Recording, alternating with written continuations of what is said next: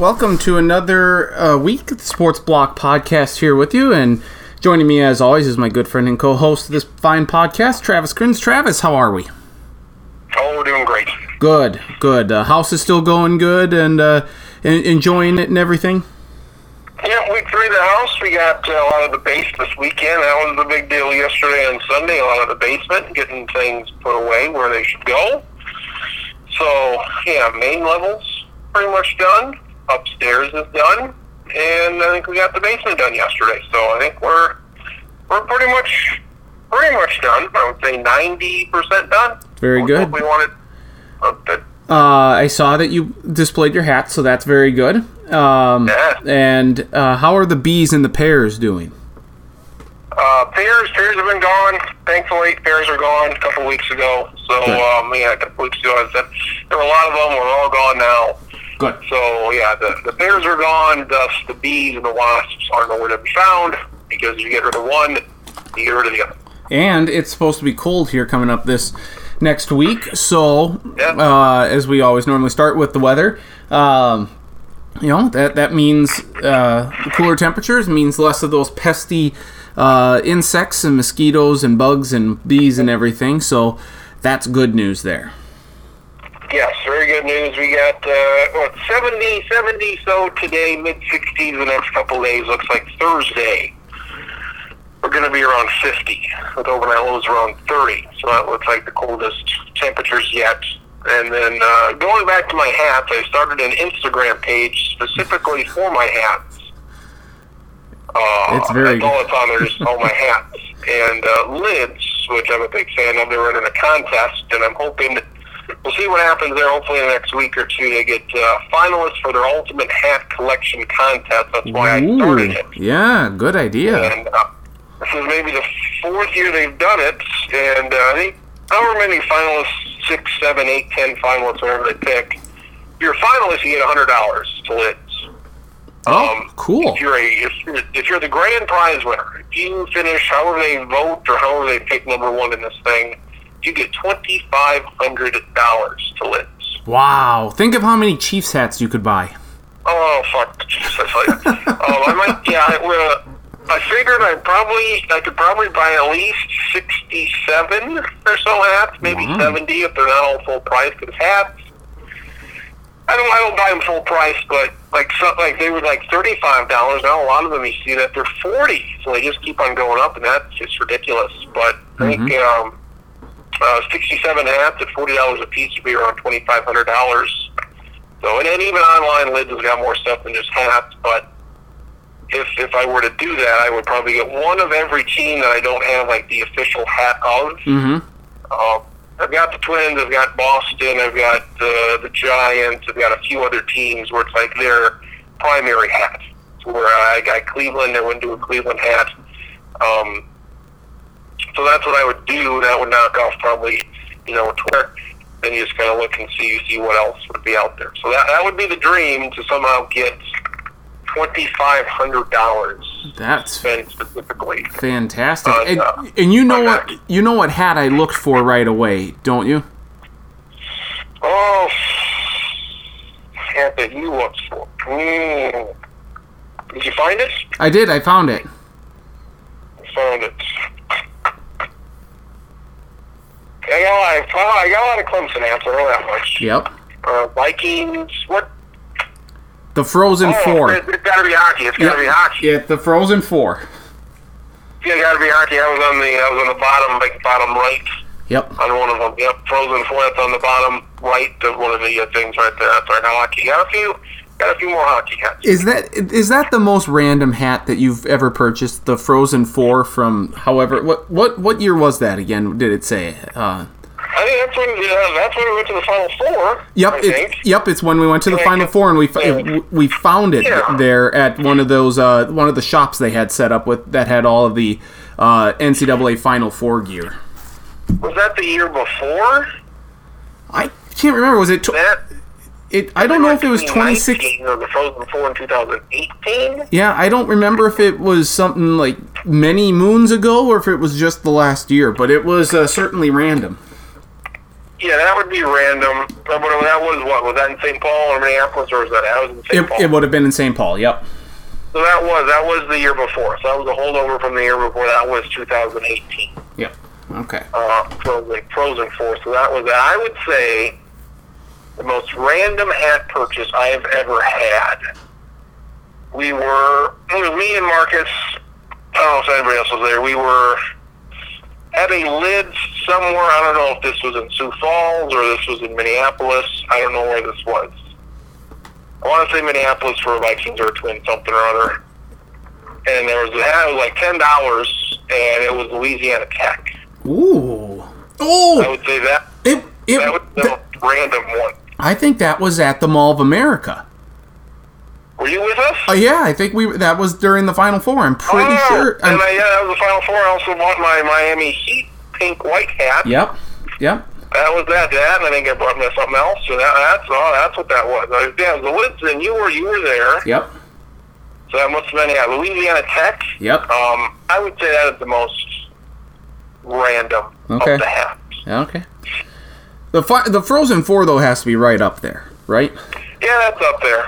And that was cheap. That was like, I don't know, $5-10, whatever that was.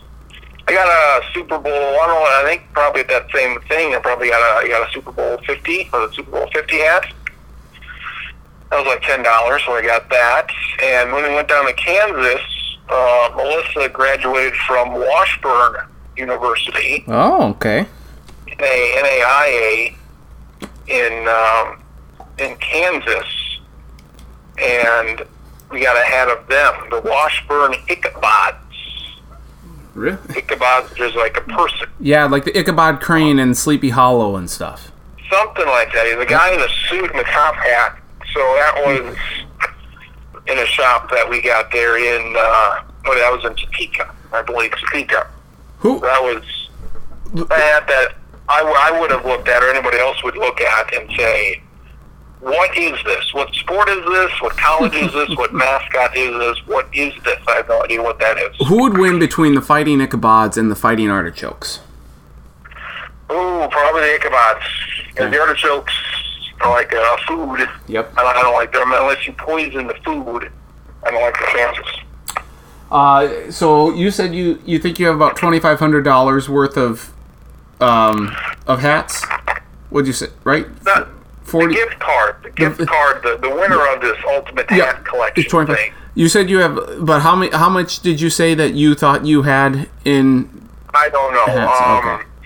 Of all the hats I took pictures of and displayed. I took pictures of how I have them, like everybody's seen. Then I took pictures of each individual one. I was extremely bored, apparently, and I came up with 267 hats. Holy cow! That are that are like wearable, that are in my rotation. And there's a few hats I had as a kid that are worn out or too small and just not good anymore. There's a couple of those in there, but if I were to add those, I think I'd be over 300. Just kind of those junky hats that don't fit anymore. See, I think I have about $3,000 in jerseys for the. How many we have? 20-some jerseys? More than that. I have at least 10 Vikings jerseys. I have an Eagles jersey, Dallas Goedert. I have a Jason Witten Cowboys jersey. I'll figure it out. Yeah, because then I have a random. I have the Peter Warrick jersey. Like if we're talking about the random jerseys, the Peter Warrick is definitely the most random of the jerseys that I have from the Bengals. I will. I'll tabulate it here, but I believe when I looked at it, I have like roughly 30-some jerseys, and if you go between $75 to $100 a pop, it'd be right around the $3,000 range. So now that I mainly stuck to Viking jerseys. That's the only football jerseys I've had. I've had a few basketball ones, but I'd say all of my jerseys, for the most part, are Vikings, and I have a few 4 or 5 Twins jerseys. It was that Brett Favre year. Yes. In 2009, that's when I found the foreign markets for the jerseys. The Asian markets for the jerseys, which are extremely, much more or less expensive than the American market for the jerseys. Yep. So I looked at that, and took that risk and said, $30 for a jersey? Okay, I'll do that. Mm-hmm. And I did, and I was happy. Yep. Happy with all of my purchases from around the globe. Yes. Nope. I did the same thing. I think that's where I got my Brett Favre jersey as well. Very good. And now I'm going to switch to shot glasses. That's the thing. Going shot glasses.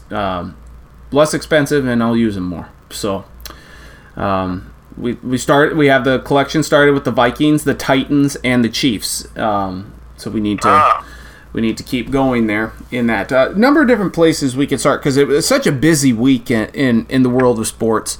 Where would you like to start first? I'd say the Vikings. They played a entertaining game. I tell you what, the last 2 weeks were awful, but the last 3 weeks, I've had no problem with these last 3 weeks. They've been entertaining, close. They've done some things, so they've played well. They played well in prime time for the first time in forever on the road in Seattle. It was very good. I guess they did okay last year in Seattle. I don't know about prime time against the Saints, noon on a Sunday, but I don't know. Yep. This one, Crins, this was a tough loss to swallow, because this one didn't go as I don't think anybody expected. I don't know what Viking loss is going to get me anymore. Yep. I can definitely see this one being a tough one, but I'm just add this to the pile of literally 30 other games that we've seen. Like, put this one on. All right, that's another good job. I was thinking last night, somebody said on Twitter, this is terrible, worst Viking loss ever, which it is. Yeah, no way. Top of my head, I was like, this probably isn't even in my top 20. No, yeah. And I just randomly going through my head, I'm like, there's at least 7 games I could come up with right away that were worse than this. And if I can go by here, I'm sure I could pick a couple more. This wouldn't even be in my top 20. Yep. Nope. I absolutely agree. A lot of criticism. There are a lot of Vikings fans on Facebook and on social media and stuff, and I don't mean to call out the fans and stuff, but last night a lot of stupidity was being thrown out on social media. People saying that Mike Zimmer needs to be fired and Rick Spielman needs to get fired because Zimmer decided. We can look at the whole game, but we're going to fixate just, at least right now, on the decision to go for it on 4th down at the 2-minute warning, 4th and inches. If he kicks a field goal, the Vikings get up by 8, so at the worst, the game would go to overtime. But, it's inches away. You had been able to run the ball down Seattle's throats all game long, essentially, or at least the latter part of the second half with Madison.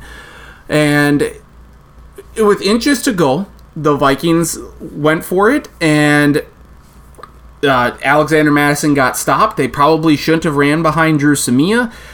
Maybe Kirk could have just sneaked it. That would have been a reasonable, expectation to think about, because you just need inches to go for the first down. Madison gets stopped, and I think every Vikings fan was just like, oh God, here we go. Russell Wilson's going to do what Russell Wilson does, and he converts on 2 4th down conversion, 4th and 10, when Cameron Dantzler, who I think is going to be very, very good cornerback for the Vikings, just loses sight of the ball and is running away from DK Metcalf, and that's a 1st down. And then 4th and goal, Metcalf catches one again. I don't really get the coverage. I would have thought that they would have maybe tried to do an all-out blitz. It didn't really seem like they did that.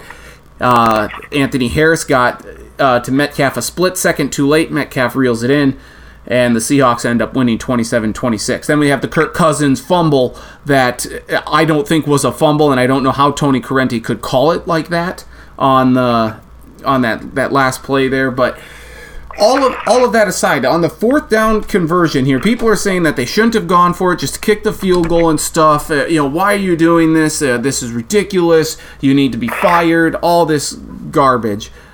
I had absolutely no problem with it. If he had kicked the field goal, I wouldn't have had a problem with it. But I applaud the decision. I thought it was the right decision to go for it. Just try and just ice the game right there. Don't give Russell Wilson a chance to come back in time, potentially force overtime. So I thought it was the right call. at the time, I was like, just go for it. Go for it. If you get the first down, game's done, and you win. Yeah, if they kick it, maybe they score. I think they would have scored a touchdown if they kicked it. Yep. And then it comes down to the 2-point conversion, which they didn't make, but who knows if they would have made it. In that instance, I was fine with it. I mean, this season, this is not a Super Bowl team. It's not a playoff team. I like that they went for it, a couple times earlier in the game. There was even a time, whenever it was like 4th and short from, like, their own 21. Yep. Like, go for that, too. Just go. Just do everything. Every time this season, 4th and short, just go for it. Yep. Why not? I mean, this is looking at the schedule and thinking, all right, they can win this game. I think maybe like a 6-10 season now, 6-10. And we're going to look at a couple games, like the Titans game and this game, and say, if they won those two, they could have went 8-8, and that probably is going to have to make the playoffs this year. So, 6 wins, 8 wins, whatever. I was fine with it. There's nothing to be too upset about. It's a safe place to kick the field goal and to play, hopefully, for overtime with a 2-point conversion. I like that they were aggressive, that they went for it, they didn't make it. Like you said, maybe quarterback sneak it. I'm sure he would have found a way to fuck that up, but sneak it would have been nice, or run it to the left, to the right. As Drew Samia, we're getting to T.J. Clements territory here. Yeah. Yes. I know he's not supposed to be playing, and his backup and all that, but there's got to be somebody better. There's got to be somebody better than T.J. Clemmings, a rookie, a random guy from Augustana to stick in there. There's got to be somebody better than Drew Samia to be a right guard on this team. There just has to be. C.J. Ham could probably do a better job. There just has to be somebody better than him. Take the random dude that they picked from Baylor, the white James Lynch lineman from Baylor. James Lynch, yep. And he got the sack last night. Stick him at right guard. I bet he couldn't do any worse. So that's terrible to have him out there. But quarterback played all right. Yeah. Dalvin Cook always gets hurt, so that's no surprise there. He's always hurt. That'll be fun just kind of predict. When will he get hurt? Week 5, Week 10, Week 7? When Dalvin Cook going to miss a month? And this is on a random play. Back. Like, it didn't even look like it would be something that he should have gotten hurt on. It's out in the open. Nothing. Thankfully, their backup Madison's very good as well. Yep. And hopefully Boone maybe gets some time. But it's like Dalvin Cook gets hurt every year, and then he's out for a month, and then he comes back, and he's never the same. So, a great start to the year, but I don't know if he'll ever put together a full season without being injured. Thielen was great. That first half was excellent. They just needed to score some more touchdowns instead of getting those field goals. Mm-hmm. But time of possession, everything was excellent, going for it on 4th down. Long drives against just a terrible defense in Seattle. And the third quarter came, and that was a disaster. Yep. And then they came back, and they took the lead again. So that was fun to see. And the third straight game, they could have won. They could have won all 3 of these games last 3 weeks. Mm-hmm. They win one of 2, and they sure as hell better win next week. Yeah. Yes, because they're going against the Falcons, who have fired their head coach and general manager and are going nowhere in a hurry. PFF, Pro Football Focus, has Drew Samia ranked as the worst graded guard in the league. That's not a surprise. And I'm so glad you brought up the 4th down conversion or 4th down attempts from earlier in the game, because they did go for it several times and they converted on all of those ones. And so for people to say, why wouldn't you just kick a field goal there? Well, okay, were you okay? If they convert it, then everyone praises Zimmer. Yeah, what a great job, being so aggressive there. I don't hear anyone bitching about the first couple of 4th down conversions that they got. If they had gotten stopped there, then everyone would have been after Zimmer's head and stuff. You're only upset because they didn't get it. But they did convert on the previous one. So that doesn't make any sense to me. I think people forget that. You're trying to make sure that when Russell Wilson gets the ball back, that he does not have a chance to extend the game or win it. You get a first down there, you're going to ice the game. At the bare minimum, you're going to be up by 8 with 20 seconds left, and I don't think Russell Wilson is going to be able to complete a comeback with 20 seconds left. I just don't. So yeah, that doesn't that to me doesn't make a lot of sense, saying you got to fire Zimmer and Spielman. To your point on how close the games have been over the last 3 weeks, this team should be or could be 3-2. Their 2 1-point losses have been to teams that, as of the recording of this podcast, are a combined 8-0. The Seahawks are undefeated. The Titans are undefeated. Titans play on Tuesday night. They're probably going to lose to the Bills, but we'll wait and see on that. COVID has really wreaked havoc on the NFL and the schedule and everything. But I mean, they are playing close games, and I think what makes Sunday night's game so much more frustrating is the fact that I would say if you talk to a majority of Vikings fans going into the game, they would have said that the Vikings have no chance. Kirk Cousins plays poopy in prime time. The Vikings don't play good in prime time. Seattle's really good. Russell Wilson is having an MVP type season. There's just no way the Vikings are going to win or even keep it close. And for the fact that the Vikings played as well as they did in the first half, and then to overcome that adversity of that terrible half of a third quarter to eventually get the lead and have a chance to cement. I mean, Eric Wilson gets that pick with just under 6 minutes to go in the game, and the Vikings milked the clock for almost 4 minutes, and it seemed like that they were going to win the game. They were inches away from doing it. I can't say if it was a good play call or a bad play call or not. They just didn't execute it well enough to get the first down. Maybe a different play call would have been better there, but I'm okay with them doing that. The defense finally got some pressure on Russell Wilson and got some sacks. There's just been so much with this team and how young they are in the secondary and how many injuries they've had, and just with COVID and stuff. And I've said it before, and I'll say it again. The Vikings are not the only team that had to deal with all the COVID stuff. But certainly I think I had overlooked the importance of a full offseason and what the preseason could do. And obviously Danielle Hunter's injury and not being there is a factor. But, I mean, it just stinks that they had a chance to win a game that we didn't think they were going to. And then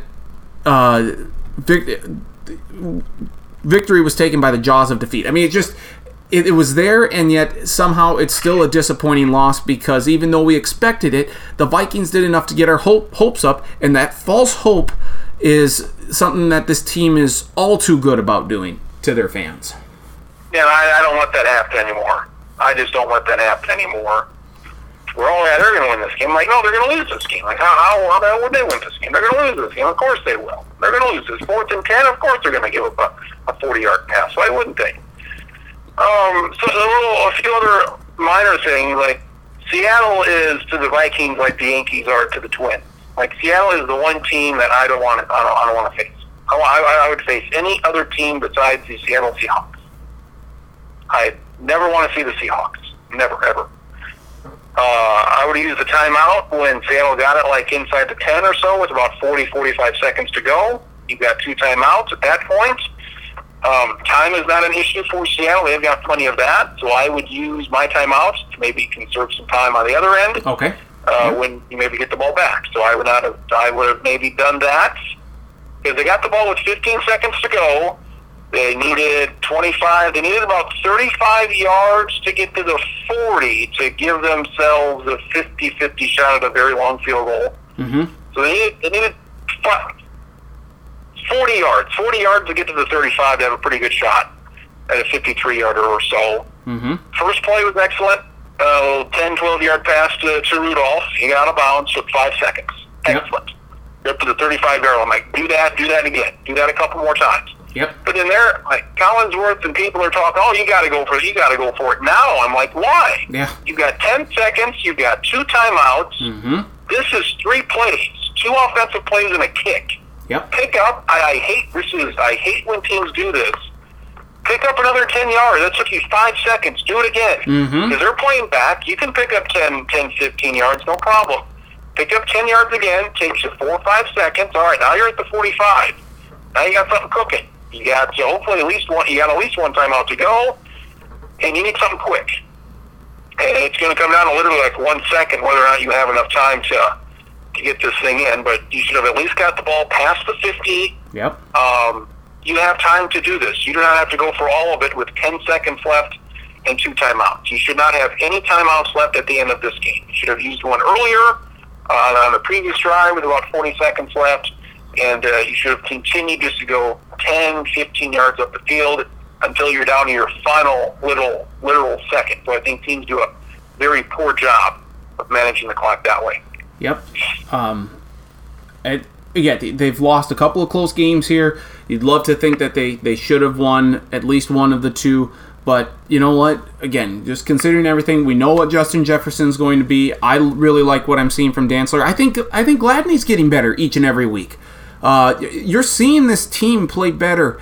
Play better defensively. I mean, 2 of Seattle's touchdowns were under 30 yards because of turnovers. So let's not. The Viking defense played very well yesterday, all things considered, except for that final drive. Also, they should. The biggest problem I have is not going for 2 on their last touchdown. Yep. You're up by 4 points. It doesn't matter if you're up by 4 or 5. Yep. Being up by 4 or 5 points is the same. That doesn't matter. Yep. You got to be up by 6. Being up by 6 is different than being up by 4. There's a bit of an advantage there. Mm-hmm. And why they kick the extra point to get up 5 instead of going for 2? If you go up 2, you're up by 6, which means they have to make an extra point. Yep. Which isn't guaranteed anymore. And then if you're up by 6, then they do kick the field goal at the end of the game, and they don't go for it because you kick the field goal, you go from up 6 to up 9, and then the ball game's over. Because of that, they really screwed the pooch on that one. Yep. Nope. I think that's a great point as well. So the Vikings fall to 1-4. Tough loss for them. Tougher loss in the NFL on Sunday. We saw a great story. The Comeback Player of the Year award has been cemented. It was cemented if this guy hadn't even stepped onto the field this year and played in a game. But the significant loss we'll get to first, and that's Dak Prescott going down. Dallas Cowboys quarterback. Compound fracture, dislocation of his ankle. It was nasty. It was gruesome. You could just see it right away that something was wrong. You could see he was tearing up and stuff, but the amount of respect, it was very cool to see Jason Garrett come over and, put his hand around Coach Mike McCarthy, and because of his and Dak's relationship when Garrett was the head coach of the Cowboys for Dak's first few years in the league. It's a significant loss for Dallas. I understand they have Andy Dalton and they do have a lot of great offensive weapons, but you got pushed around by a Giants team that can't score.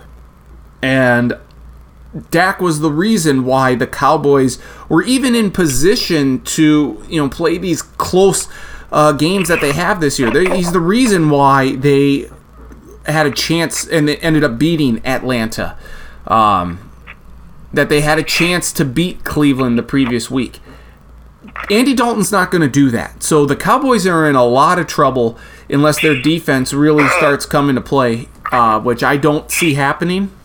Again, the fact that you gave up 27 points to the Giants had a defensive touchdown in there.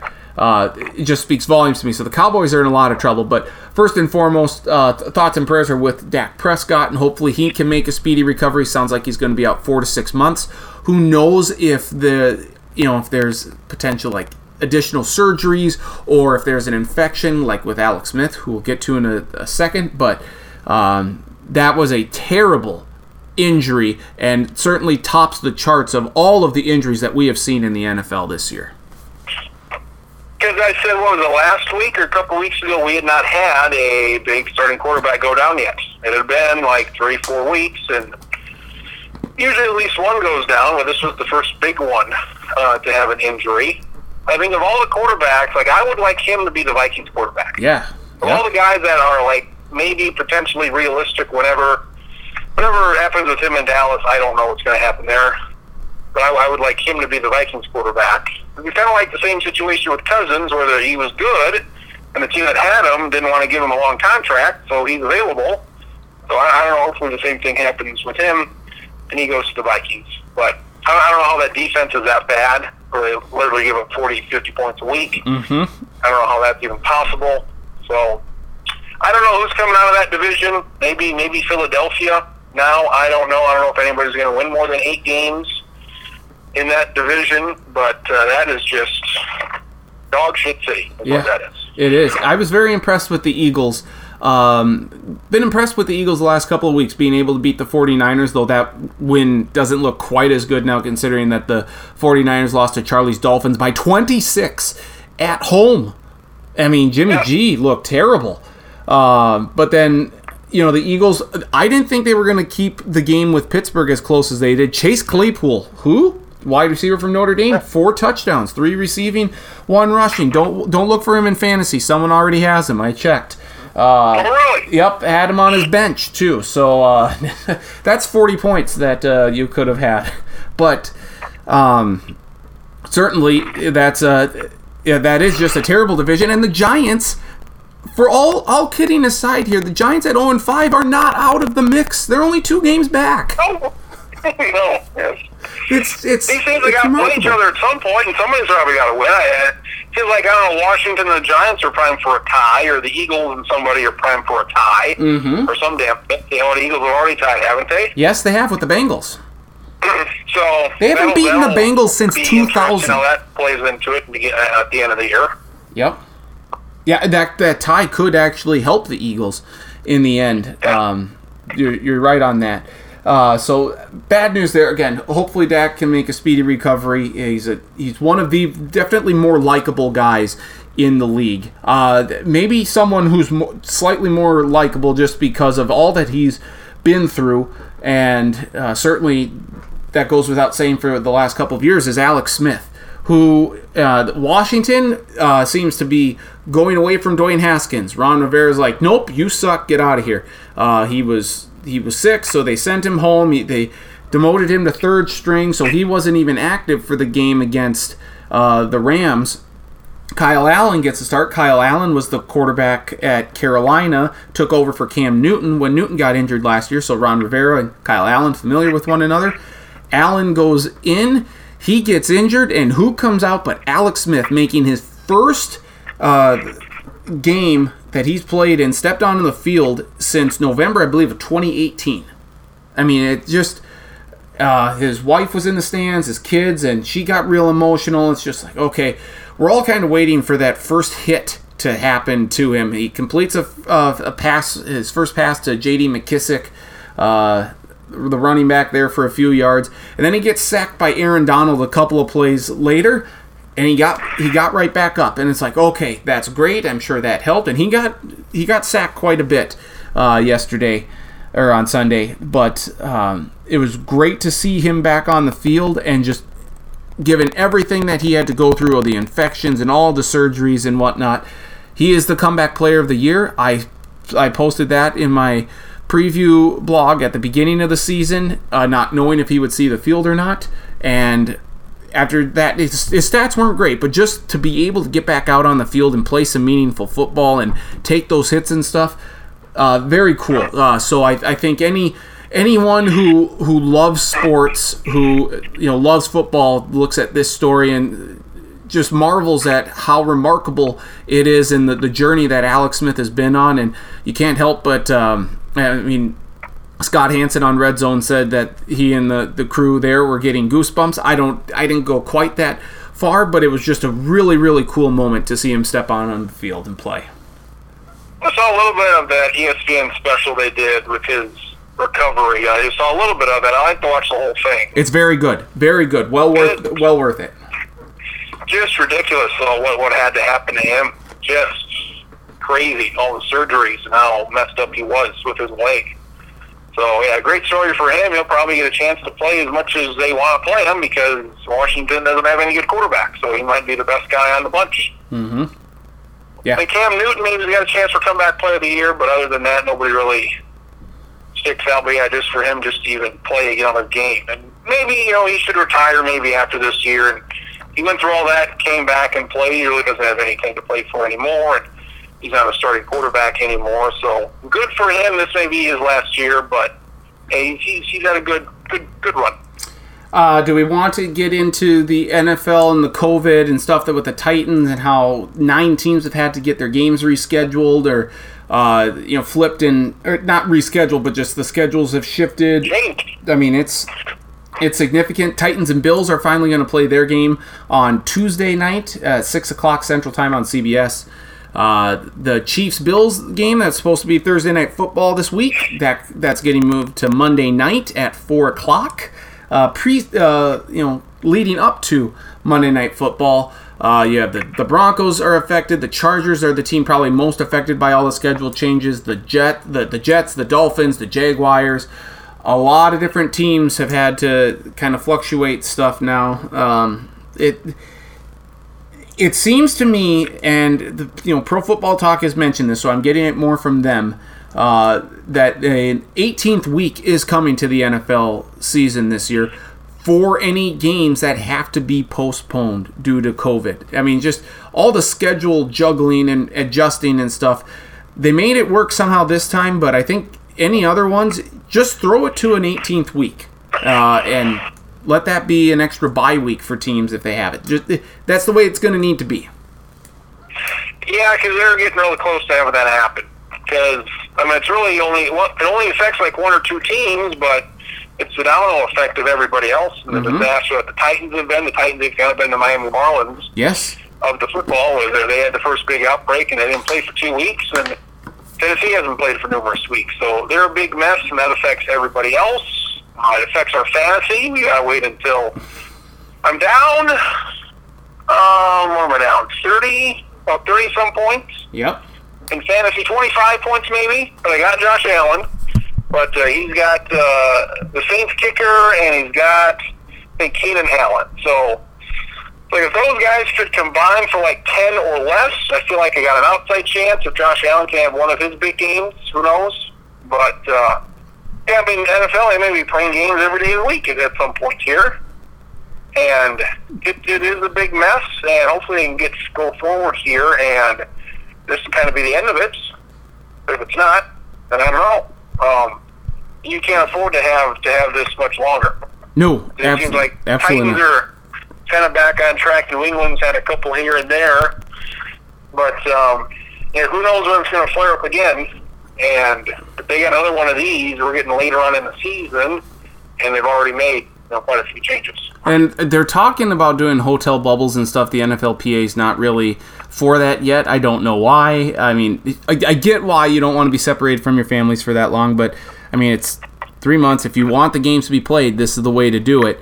You remember the last time that there was a game on a Tuesday? I think there was a blizzard in Philadelphia. Yes, and who was the quarterback for the Vikings that led them to an unexpected victory? Oh man, that was Joe Webb. Mm-hmm. That was a good game on Sunday night, and then postponed to Tuesday night. Yep. That was a fun, memorable game. Philadelphia was going to playoffs. Vikings weren't, and the Vikings dominated that game. Joe Webb lit him up that night. That was his career highlight right there. It was. That was certainly a fun game. We remember that fondly. And I would say that regarding the Titans, when the Marlins got their outbreak, that I think people were like, oh, I mean, crap, that's not good. But if there was a team that was likely to get it, it was the Marlins, because South Florida at that time was kind of the epicenter of the coronavirus and stuff. Getting that, but I think that there wasn't so much more animosity towards the Marlins. It was more like, because they got it once they were in Philadelphia. I think it was more like pity, like, oh, of course, if there's any team that this would happen to, it's the Marlins. Like, may as well just give up on the Marlins, not have them proceed with their season. And they ended up making the playoffs. Don Manley's going to be NL Manager of the Year. But when the Cardinals got it, and I don't know if it was ever confirmed or not, if they got it by some players going to a casino in Minnesota. It just seemed like there was so much more animosity towards the Cardinals for getting it because they did something stupid, and it affected so many teams. In the middle of the season, even I guess it still at the beginning, but it just affected baseball so much more so than the Marlins. Where with the Titans, and they're holding practices at private school, and they're going to get hammered by the league with a penalty of either, I would assume draft picks are going to be lost, coaches and general managers are going to be suspended and all that. But the level of animosity towards the Titans, which I think is fairly justifiable, not completely, because COVID is, unfortunately, it was bound to happen to someone, and you don't want to spread ill will on people when they have COVID. But I think that the level of frustration with teams with how this has continued to spread within the organization, and that they didn't get this settled down and hammered down right away and let it continue to fester and stuff, I think that's where people are getting upset. So I would liken the Cardinals situation to the Titans. Yeah, a little bit, I would say. It's all about, both of those baseball teams did something and went places they should not have gone. And they got it. So, if you follow the rules, you have a pretty good shot of not catching it. Don't go to the casinos in Minnesota. Mm-hmm. Don't go to the strip clubs of Atlanta. Don't do that. Don't do that stuff. They got good chicken wings there, though, in Atlanta. I'll call them in. I'm sure they can say, I'll have your chicken wings. Send them to the hotel. Maybe send a lady friend or two. So that's what's going on here in the NFL. I was looking at this, I guess, before the games this week. But I was, looking at, 40 solid who the playoff teams were already. So, you've got Green Bay in the North. Mm-hmm. You've got Seattle and the Rams. Yep. You've got somebody in the East. Who knows? Yep. So that's, 4 teams. Yep. You've got the Saints. People like the Saints. Yep. Tampa, probably. Yep. So that's 6. You like all those teams. Yep. And then I guess it comes down to maybe the Bears or the Panthers. And there's really Arizona's there, but I'm not quite sure about them. San Francisco's not great. So maybe that last spot comes down to the Panthers or the Bears. Because there's really not a whole lot of, maybe it's this team. It's we're 4 games into this, 5 games into it now, and things seem pretty separated. Yeah, I'm still not a believer in the Bears. And I'm not sure I'm even that much of a believer in the Rams. The Rams have played... They're done with the NFC East. They're 4-0 against the NFC East. They're 0-1 against the Bills. So they haven't even gotten into the division yet. So I'm not sold on How about this? I'm not... How about this? Yeah. We can eliminate every NFC East team from a wild card. Right? Yes. Yep. We can eliminate the Vikings and the Lions. Okay. Yep. The Falcons. We can eliminate the Falcons. Yep. So that eliminates what? That eliminates 5 teams right there. Yep. That eliminates, 16 teams. That eliminates 5. That leaves 11 teams left. You got 4 teams winning a division, so you have 7 teams for 3 spots. This seems like, I'm going to say it's a bad year for the Vikings to be bad, because there doesn't appear to be one team that's head and shoulders above everybody else right now. Mm-hmm. Seattle has their problems. The Packers seem to be good, but I don't know if they played anybody yet. NFC East is bad. Tampa's okay. I like Teddy Bridgewater. He's good. The Saints don't do anything for me. So I have Seattle coming out of this thing, but it doesn't appear that anybody's blowing anybody away, at least on the NFC side. Nope, I would agree with that. The Vikings. This was they played the best, arguably the best team in the NFC outside of Green Bay, or maybe better than Green Bay. We don't know yet. They played them in Seattle down to a T, and losing by 1 point. I get that there were no fans there, but the Vikings haven't had fans at their games, and fans provide a significant home field advantage. So, that's why the Packers were able to go into both Minnesota and New Orleans and beat those teams as handily as they did, because there were no fans. AFC. On the AFC side, I would say Buffalo and New England. Yep. I like Buffalo and New England to get out of there. Yep. We like Kansas City to win that division. Yep. That's 3. Even though they lost to the Raiders yesterday, Raiders, what very impressive win. Pittsburgh and Baltimore, like them to both make it. That would be 5 teams. And then somebody's going to come out of the South, either the Colts or the Titans. That's 6. And then that last spot, I guess, would either go to Cleveland or that second AFC South team, or the Raiders. I'm not buying into the Raiders, but it seems like we've got like 6 of the 7 in the AFC pretty much wrapped up too. You got the AFC South winner, you got the Chiefs, Buffalo, New England, Pittsburgh, Baltimore. I think everyone, or just about everyone, wants to see Cleveland get in the playoffs. They want to see the Browns have success because the NFL is better when the Browns are better. They are one of the staple franchises in the NFL. So when they are better, they're 4-1 for the first time since Belichick was the head coach, and Nick Saban was the defensive coordinator back in 1994. They do have to play Pittsburgh this week. They have to play Baltimore another time. Play Pittsburgh twice. But the schedule is favorable for them going down the stretch because they get the Eagles at home. They play the Texans, who don't look like they're going anywhere. They get to play the Giants and the Jets. So, I mean, if you're looking... They should win it. There's no excuse for them not to win 9 games. They got to win at least 9. Minimum. Yep. I think I picked them at 10-6 at the beginning of the season. I think I'll stick with that. But, of course, Baker got roughed up Sunday.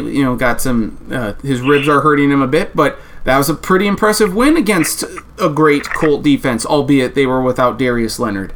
The Colts are a team I just can't quite figure out. They're offensively, they don't have much, but their defense is so good that they can... Phillip Rivers is not going to play beyond this year. He just can't. He shouldn't. Got to be done with them. That is actually a team, Grins. If we're gonna talk about a team here that you should look out for, if Dak Prescott were to sign a long-term deal with someone outside of Dallas, the Indianapolis Colts, a ton of money, and with that defense, Dak Prescott would take him over the top. I think that the Colts are the team to watch out for if Dak doesn't sign with Dallas. Well, hope he comes to Minnesota. I do. And the Browns, we've never been alive when the Browns have been good. The 1 year with Kelly Holcomb. They made the playoffs once. Yep. Have they ever had a Sunday night game? Yes, last year against the Rams. Was that at home or that was at home? Yep. And they lost, but they played it close. They don't have one this year, I don't think. Nope, they have one Monday night game. They had their Thursday night, and that, I think, is it. I'm going to say the flex game, Week 17, is Pittsburgh at Cleveland. For a wild card jockeying spot, is that... For division or wild card or whatever it is, because there's no other matchup here that I see that pits 2 playoff teams against each other. Saints, Panthers, maybe. That's about it, though. There's no other Cardinals, Rams. Every other game's got 2 bad teams or a good team and a bad team. Mm-hmm. So let's get Pittsburgh and Cleveland here for week 17 flex. I'm all for that. Do that. I'm all for that. Just one more. They have one more primetime game on the schedule, and that is against the Ravens. Though the Week 16 game at the Jets, it's a TBD. It could be a Saturday primetime game. You never know. Can I make a request? We like to see, Tampa Bay Rays against the Padres World Series and weird stuff like that. Yep. Can I make a request on the AFC side? You want the Browns in there? The Browns against the Bills. Ooh, okay. A Buffalo-Cleveland AFC Championship game. Ooh, that would be good. That would be good. How great. I'm all for that. How about Cleveland, Kansas City? Sure. Have you become a fan of Josh Allen?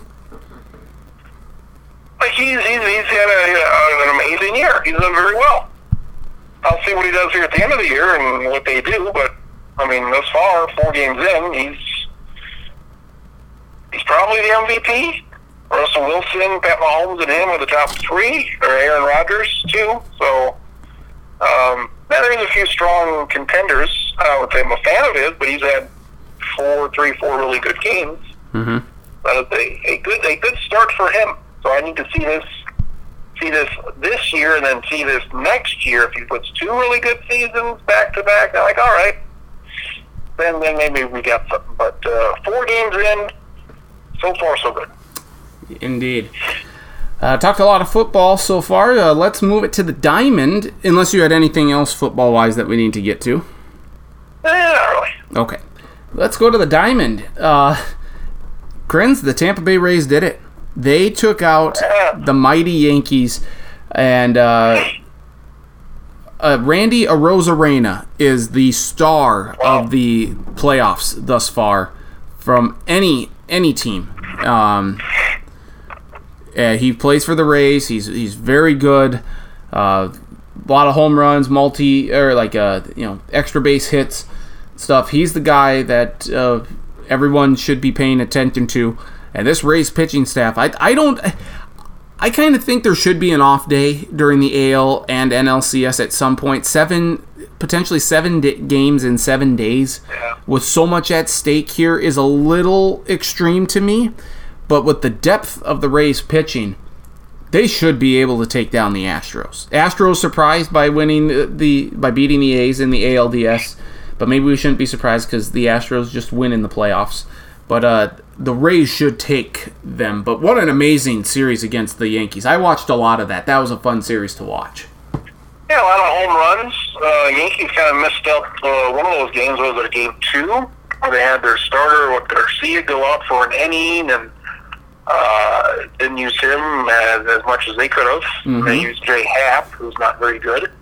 So that was kind of the swing game in that series, where that was a head-scratcher of a decision. But, yeah, lots of home runs. And then 2-1 on Friday. Yeah, pitching, they've shut down Houston thus far, and they're up 3-0 here early in this series. So, yeah, Tampa, they were the 1 seed, and they had the best record. And, a game and 3 innings in this Game 2, they look pretty good here. They do. And, you know what, they're not going to be a team that a lot of people will watch because they're small market and stuff. Nobody's heard of any of these guys. Yep. I am more inclined to watch the Rays. I was more inclined to watch the Royals when they were in the World Series. I like seeing these small market teams get in. The same teams over and over, like the Dodgers getting in all the time, or that's the way it seems over the last few years. That gets boring to me. It was fun to see the Nationals last year with Max Scherzer and Steven Strasburg get in. It's like, hey, this is a new team. They can, all of the postseason woes that they've had, let's see if they can win it all. And, of course, you had the Astros, who have built such a great team that we were on their bandwagon for a long time, thanks to Sports Illustrated. But, I mean, this is a team that is fun to watch, and I think it's just remarkable the talent that this team has considering their payroll. I mean, the Yankees had a $250 million payroll, and the disparity between the two teams is over $200 million, or just about that. I mean, it's just remarkable.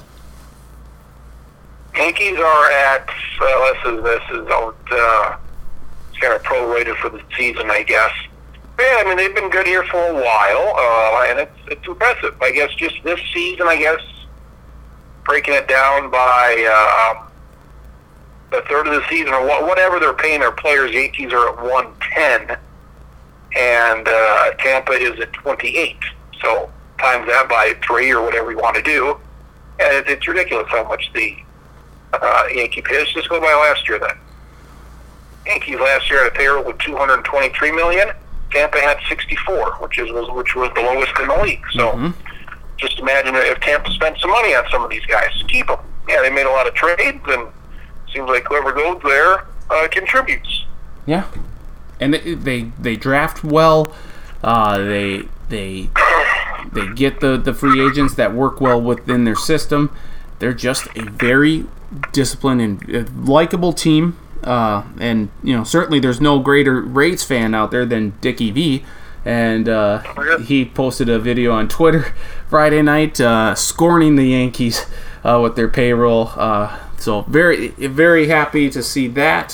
So hopefully they make it to the World Series. They will likely be taking on the Dodgers, even though the Braves, 4 of their 5 postseason games, they shut out opponent. 5 out of 6, actually, because the Marlins didn't get it. It's remarkable, the Braves pitching. Now, you can look at their opponents, the Marlins and the Reds, and say, well, I mean, 2 not great offenses, but still, Braves pitching's great. And the Dodgers, the play of the perhaps the playoffs thus far is Bellinger robbing Fernando Tatis of a home run. What was that, Game 2, I believe, that would have given the Padres the lead? May have won that game, may have altered the way the momentum in this series and how it went. Maybe the Padres force a Game 5 or can maybe ultimately win it. But that was a monster play there by Cody Bellinger, taking away a home run. And ultimately, the Dodgers prevail. I think the Dodgers are the better team than the Braves, but it's hard not to look at the Braves pitching and say, hey, they have a shot. It was unfortunate the Padres didn't have their full lineup of pitchers to see what they could do in the series because they didn't have their top 2 guys. So that was unfortunate with the Dodgers. Their offense is just so good. And Clayton Kershaw's had a couple of good starts. And, yeah, I guess I'm a little bit more interested in this Braves-Dodgers series than I maybe should be or thought I would be, because the Braves have been so dominant pitching. So, it's a classic matchup here of one side's a great offensive team and the other side's got the great pitching to see which one's going to come out on top. But it looks like we're headed for Dodgers-Tampa, but maybe the Braves have something to say about it. Dodgers haven't lost in 18 days, so they've not lost in a long time. And if it is Rays-Dodgers, if that's the World Series we get when we talk next week, we should just say it's the Andrew Friedman series. Yeah, because he's GM of one and used to be the GM of the other, and he built them up, and he's kind of the guy right now. What Theo Epstein used to be the guy, he's this guy, he's the guy. Yep. So that's good stuff there. Congrats to the Lakers, LeBron James. Lakers win the NBA Finals 4-2 over the Miami Heat. They won that Sunday night. LeBron gets his 4th Finals MVP. And, the talks about the comparisons to MJ, let's just marvel at the fact that he's able to do what he does at his age still, which is incredible.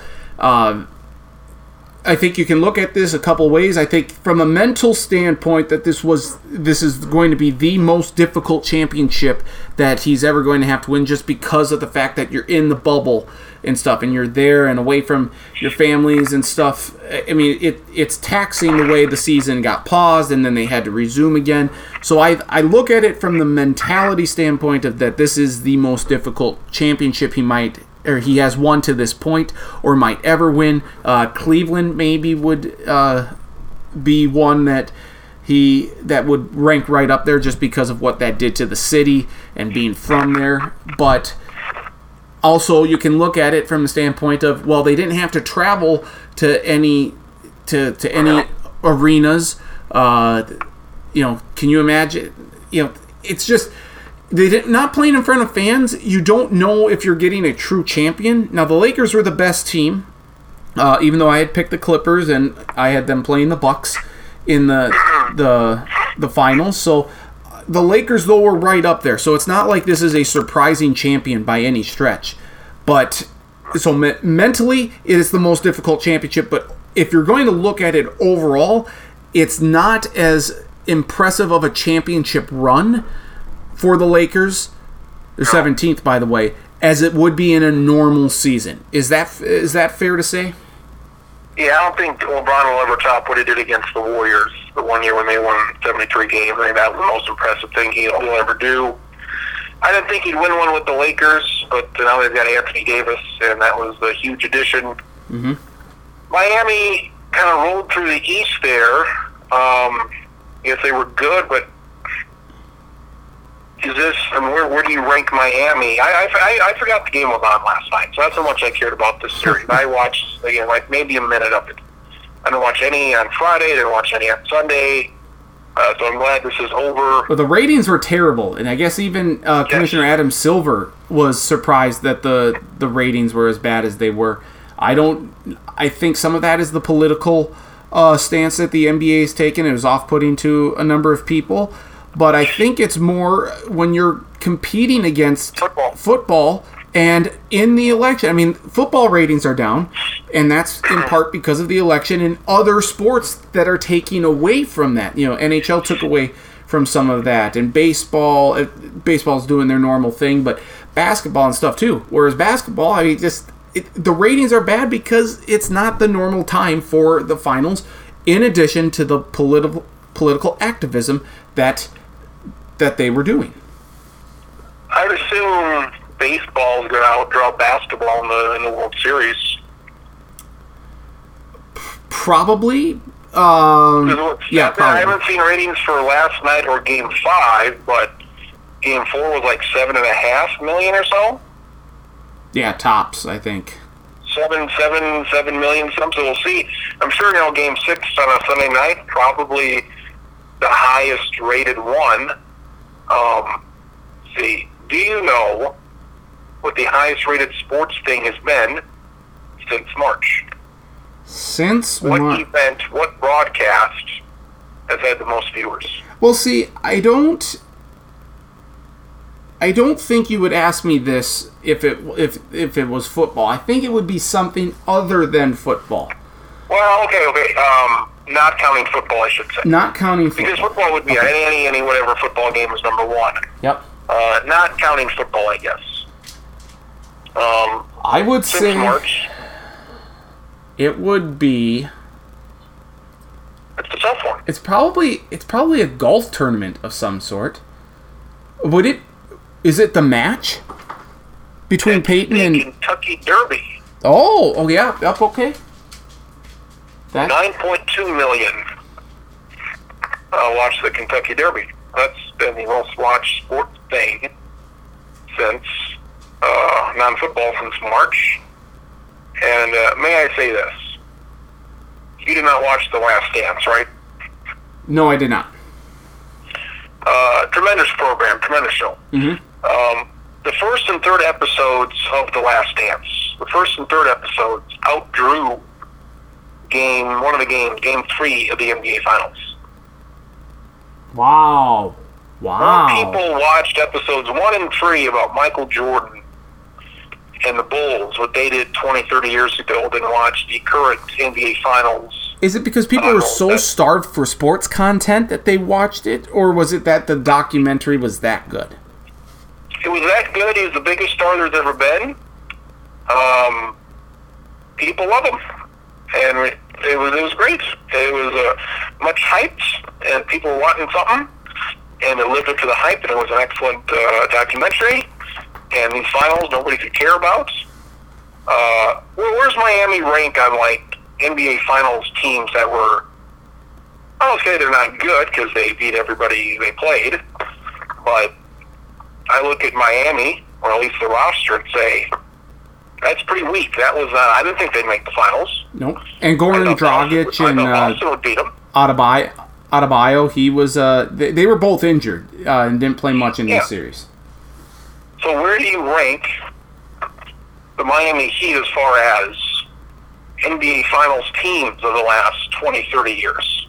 Like you look at the Knicks and then the 50-game shortened season of 1999. I mean, that's shortened season. But here's another shortened season by 10, 12 games.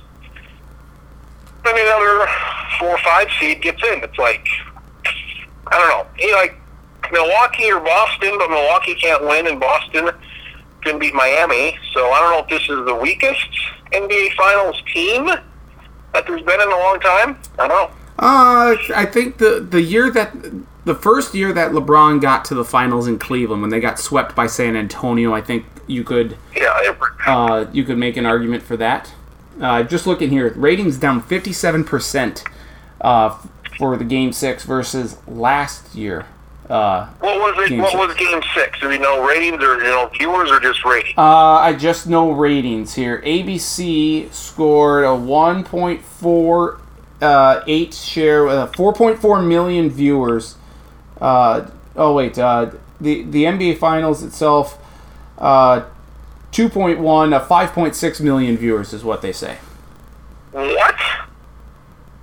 That's what it says. For last night? Yeah, that's what it says for last night. 5.6? That's the early one, though. I don't think yep, that's the early ratings. I don't think they haven't come out with the final. Oh my God! I know for whatever reason, Game 4 was like at 7.5 or so. At Game 3, which was outdrawn by those two Last Dance episodes, Game 3 was like must have been in the high fives, like 5.9. I mean, Jesus Christ! I mean, football must have taken a chunk out of their ass. I don't think the political stuff, Black Lives Matter, played much into it. I don't think. I think it's the timing of it. But the news shows, they get big, huge ratings. But my God, 5.5, that's... Yep. I mean, goddamn, that's... Wow. I mean, that'll never be topped outside of an ordinary year, but that is just... For like a series clincher, you would think, as the series goes on, ratings, I think baseball we'll see what baseball does. Maybe, Tampa Dodgers won't care, but at least it's on during the normal time of the year. I would hope to hell Dodgers Rays, if that goes at least 6 games, could get at least 10 or 12 million for a Game 6. My God. Yeah, it's... Oof. And the Sunday Night Football game got 11.5 million, which I think is fairly low, especially fairly for low. Sunday night football. I'm just trying to find the ratings for the... So who's watching what? It's not like football had like a giant 20-25 million. It's like, what? So, like, people just aren't... I don't know. Like the Vikings, they're not great. They usually draw fairly well in Seattle. But if that's it, they only drew 11. That seems not very good either. Well, it wasn't like there was a debate on last night or anything. No. I think some people are off put by the political... I know some people are put off by the political aspects of it that are going on in sports, and that's their choice. I think honestly, Krins, some of it is people are going away more from TV. I think, if you look at, like these storms, and the wildfires in California and the West, and then the hurricanes that are hitting Louisiana, it's not a significant.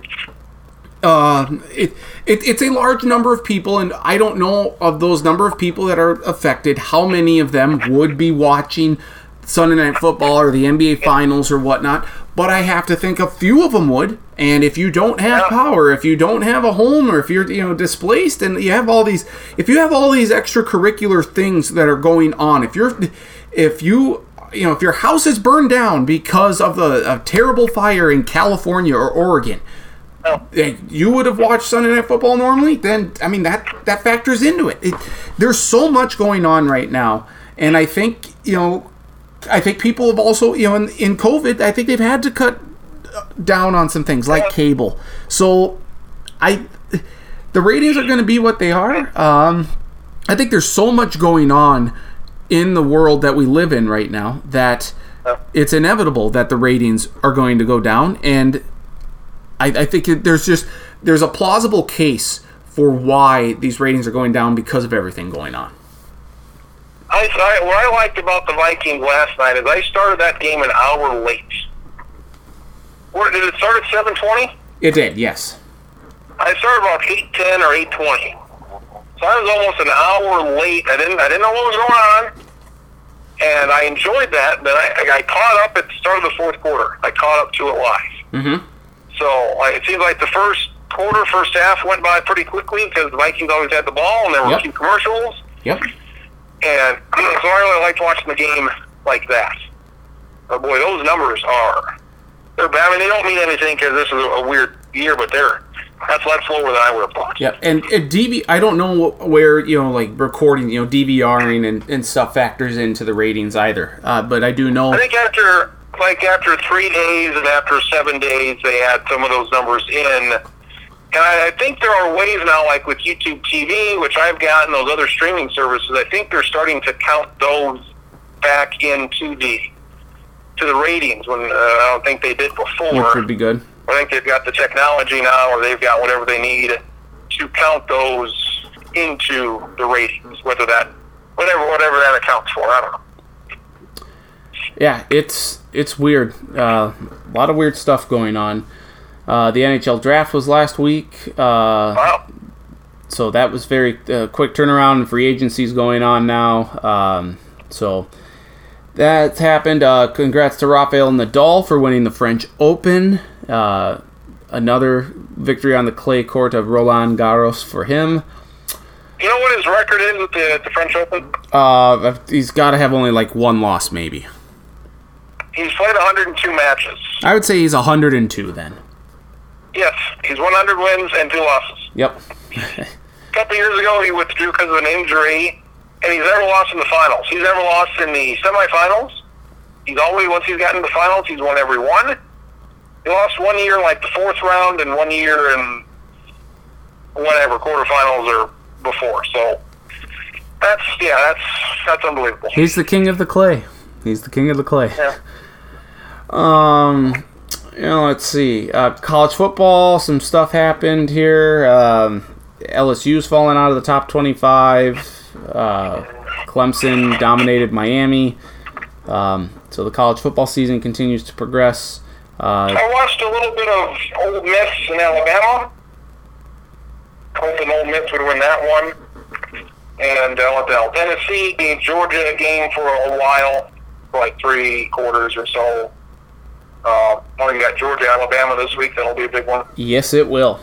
That should be a good game. Mississippi State now very good. That's disappointing. Yeah. It kind of shows how bad LSU is and how bad Mississippi State is. So that's no good. Oklahoma, Texas, saw some overtime there. That seemed like that was an entertaining, extremely long game.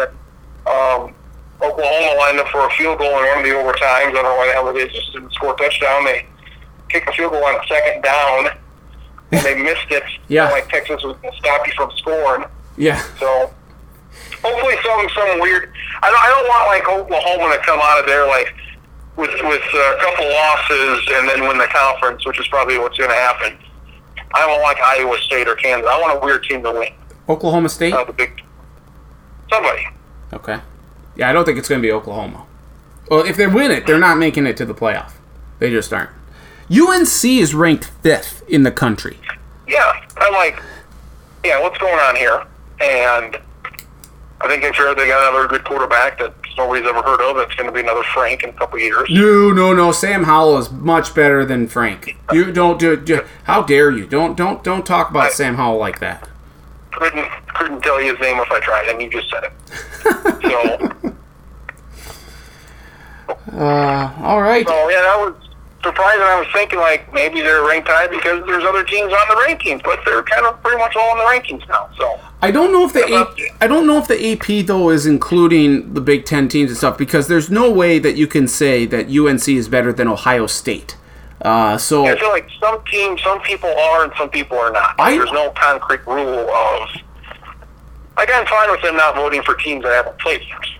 Exactly. You know what? If I'm fine with them putting in the week before, so the Big Ten plays in a couple of weeks here. The week of, put them in then. Say this is where we see, but I mean, until they do, don't put them in there. Just don't. Mac Brown, there you go. There you go. Anything else before we say so long that we need to get to? Got a wedding in by Okoboji this weekend, so that's what that is. We got that. Made a long trip to Sturgis to watch not a good football game for on Mitchell's end. Yeah, what was up with that? I thought, isn't Mitchell supposed to be better than Sturgis? Yeah, I thought they would win. Sturgis not terrible. When I was growing up, Sturgis was the worst. Yes. They'd lost like 60, 70 games in a row. They were by far the worst. And they're better now. They're a competitive team. And Mitchell could not stop their passing game. So that was the big issue there. And the worst part of it is that Mitchell may have to go back out there in 3 weeks for the playoffs, which is not fun for me. No. So, personally, selfishly on my end, because it's 4 hours there and it's 4 hours back. Yep. And it feels like 5. Night, so I would not. Doesn't it feel like 5 coming back because of the time zone change? Yeah, we're going to have 3 there, 5 back if you want to go with the time change. It's 300 miles. No matter how you split it. So it's 300 miles. And I had a joke ready to go, but Sturgis scored on a wide receiver reverse 80-yard touchdown pass on the first play of the game. Holy cow. So my thing was that if we were like at halftime or so, I was going to tweet out the score and updates and stats and whatever. I was hoping to be like, Mitchell 21, Sturgis 0, which is fitting because that's the same number of masks in the crowd as Sturgis has points. So It was homecoming for them. They had a full crowd. I saw one older gentleman with a mask. I'm sure there were a couple others, but not too many out west warm at this game. So I won't mind the whole game. It's just that way all the way around. Any flies get on your camera or anything like that? No flies on the camera. No flies in your hair? Debate, that was fun. What was it? Yeah, there's a lot of passing yards for Sturgis. They could not stop the passing game. There were 2 seconds left in the half. Sturgis calls a timeout. They're like at the 54 yards away, and they score a touchdown. Oh, my. On a long pass. I know, it's like, how do you let it? It was 22-20 at the half, and it was 29-20 after that touchdown. How do you let a 50-yard touchdown pass get behind you and all of these long touchdowns? There was an 80-yarder, a 50-yarder, another 60-yarder. It played like 2 or 3 back at the end zone. Yeah. I don't know how this happened. That was really an inexcusable loss. They've got Pier this week, which they're going to lose to, and they're going to go from 3-0 to 3-5, and nearly knocking off the number 1 team in the state, losing in overtime to being 3-5. And they got Huron next Thursday night to wrap up the season, which they should win at home, and that will make them 4-5 and likely going to Sturgis again, which they can win, but they got to play a lot better defense. And I'd almost prefer they lose out. I think they might slip down to 6, which would mean they would go to Pier instead of Sturgis, which would be literally half the time, 4 hours instead of 8. Sports are fickle sometimes, aren't they? Yeah. When you think you have a team on the ropes, the number 1 team in the state, and you almost beat them, and then you get your doors blown off by a passing attack against a team who had a 70-some game losing streak back in a few years ago. It's crazy. Very weird. Sports are crazy. All right, my friend. Anything else that we need to get to? Should do it. COVID spiking here. It's going nuts. We're over 6,000 active cases now. We're going to have 300 dead here probably by the end of the week. So this last week was our worst week. Last week was like a month of cases previously. So yeah, we're not doing anything about it. Dakota Wesleyan, the NAIA college here in town, canceled their game, or postponed it, I guess, to the end of the season from Saturday. So that's really the first Mitchell-related thing that has been postponed because of a Mitchell team. The high schools had some things postponed, but that was the other team's fault.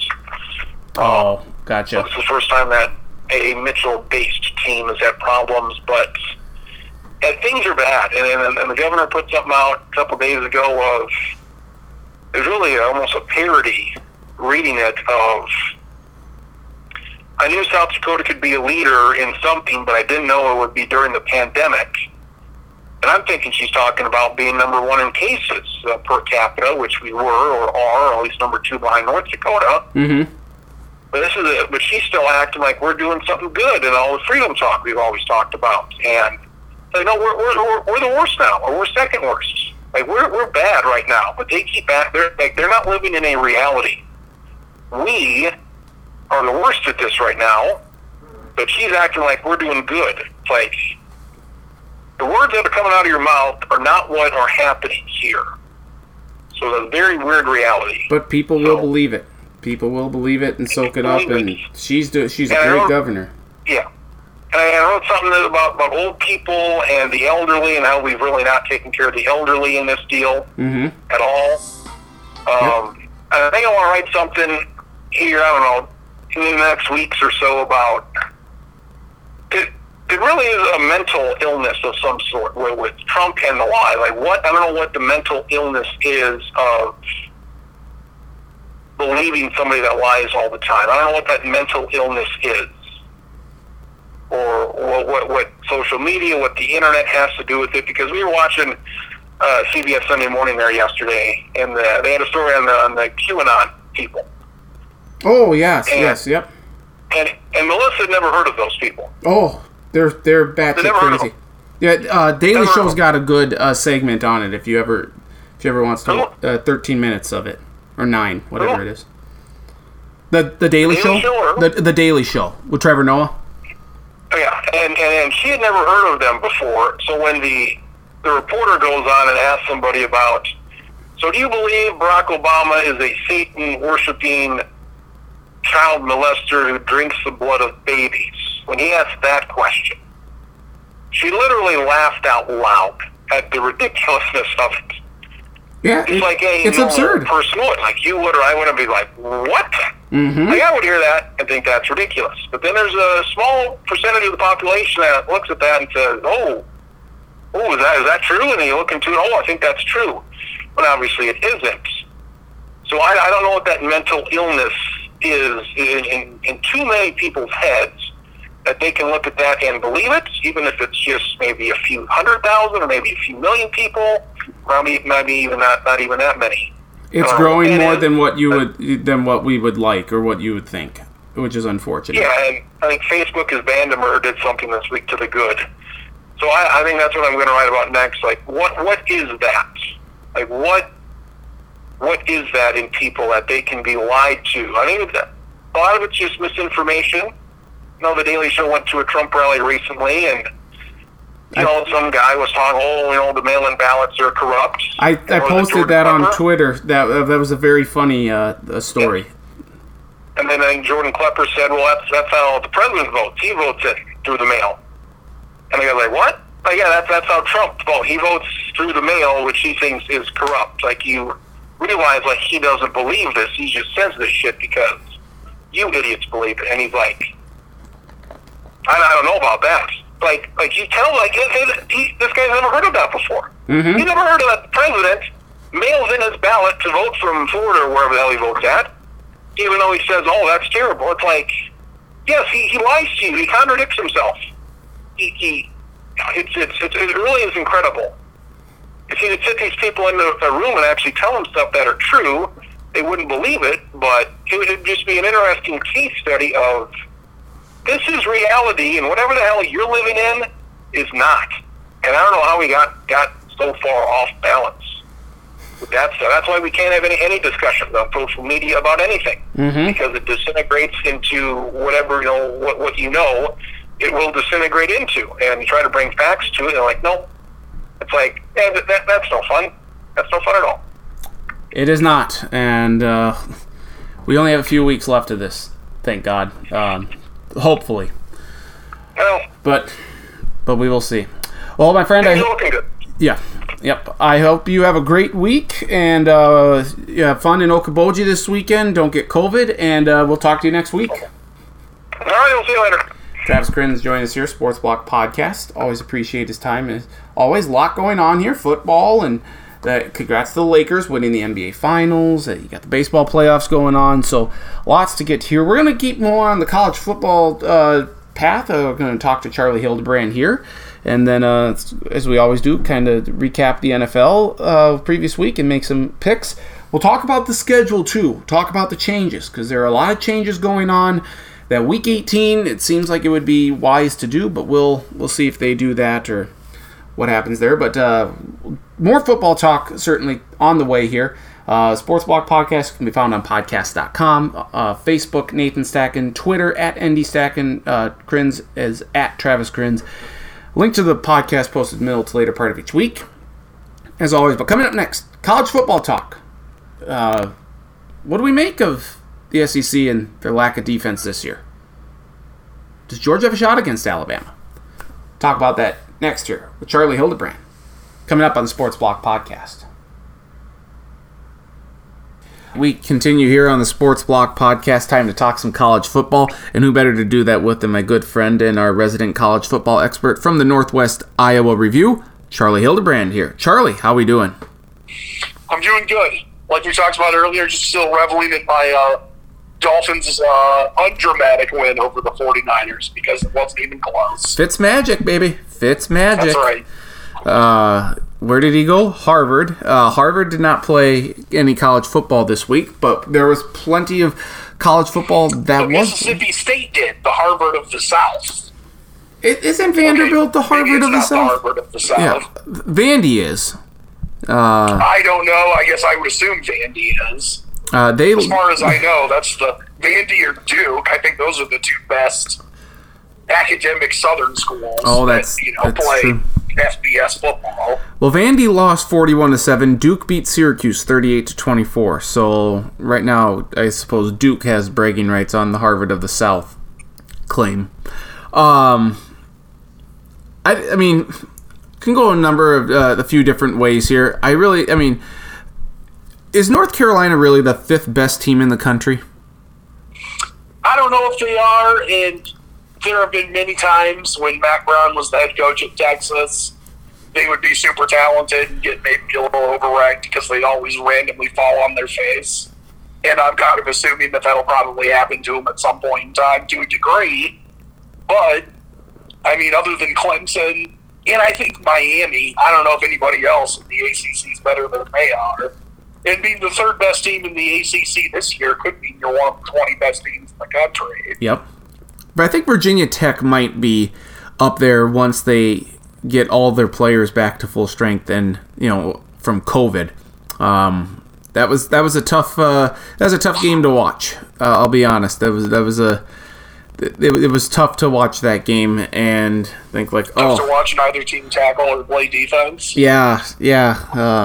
56 points against a Virginia Tech team. Yikes. That's not good. But defense was not to be found in many games across the country this week. You ready for a good 2020 joke? Yes, Real I am. social distancing on your Hokies part there on defense. Doing their best to eliminate the spread of the coronavirus. Boy, they sure were. And, because no team, I would say, has been hit harder by the coronavirus on the college football side than probably Virginia Tech, with just how many players that they've lost. Or have had to sit out and stuff. Of course, there are games that are going to be postponed this week. Oklahoma State and Baylor, Missouri and Vanderbilt. So those programs are starting to get hit hard. But Virginia Tech, I think, didn't have, 23 players when they played North Carolina State, won that game. I think they didn't have 21 players against Duke, won that game. 15, I think, missed this week's game against North Carolina. So it's getting better. But when you're going against one of the better quarterbacks in the game, in Sam Howell, you need all the weapons you can get. Yeah, you don't want to be missing defensive players against a good offense. Certainly not. But like I said, defense was hard to come by in many games this weekend. The SEC, what happened to the defense? I mean, Alabama, where's their defense? Ole Miss had no answer for Alabama's offense.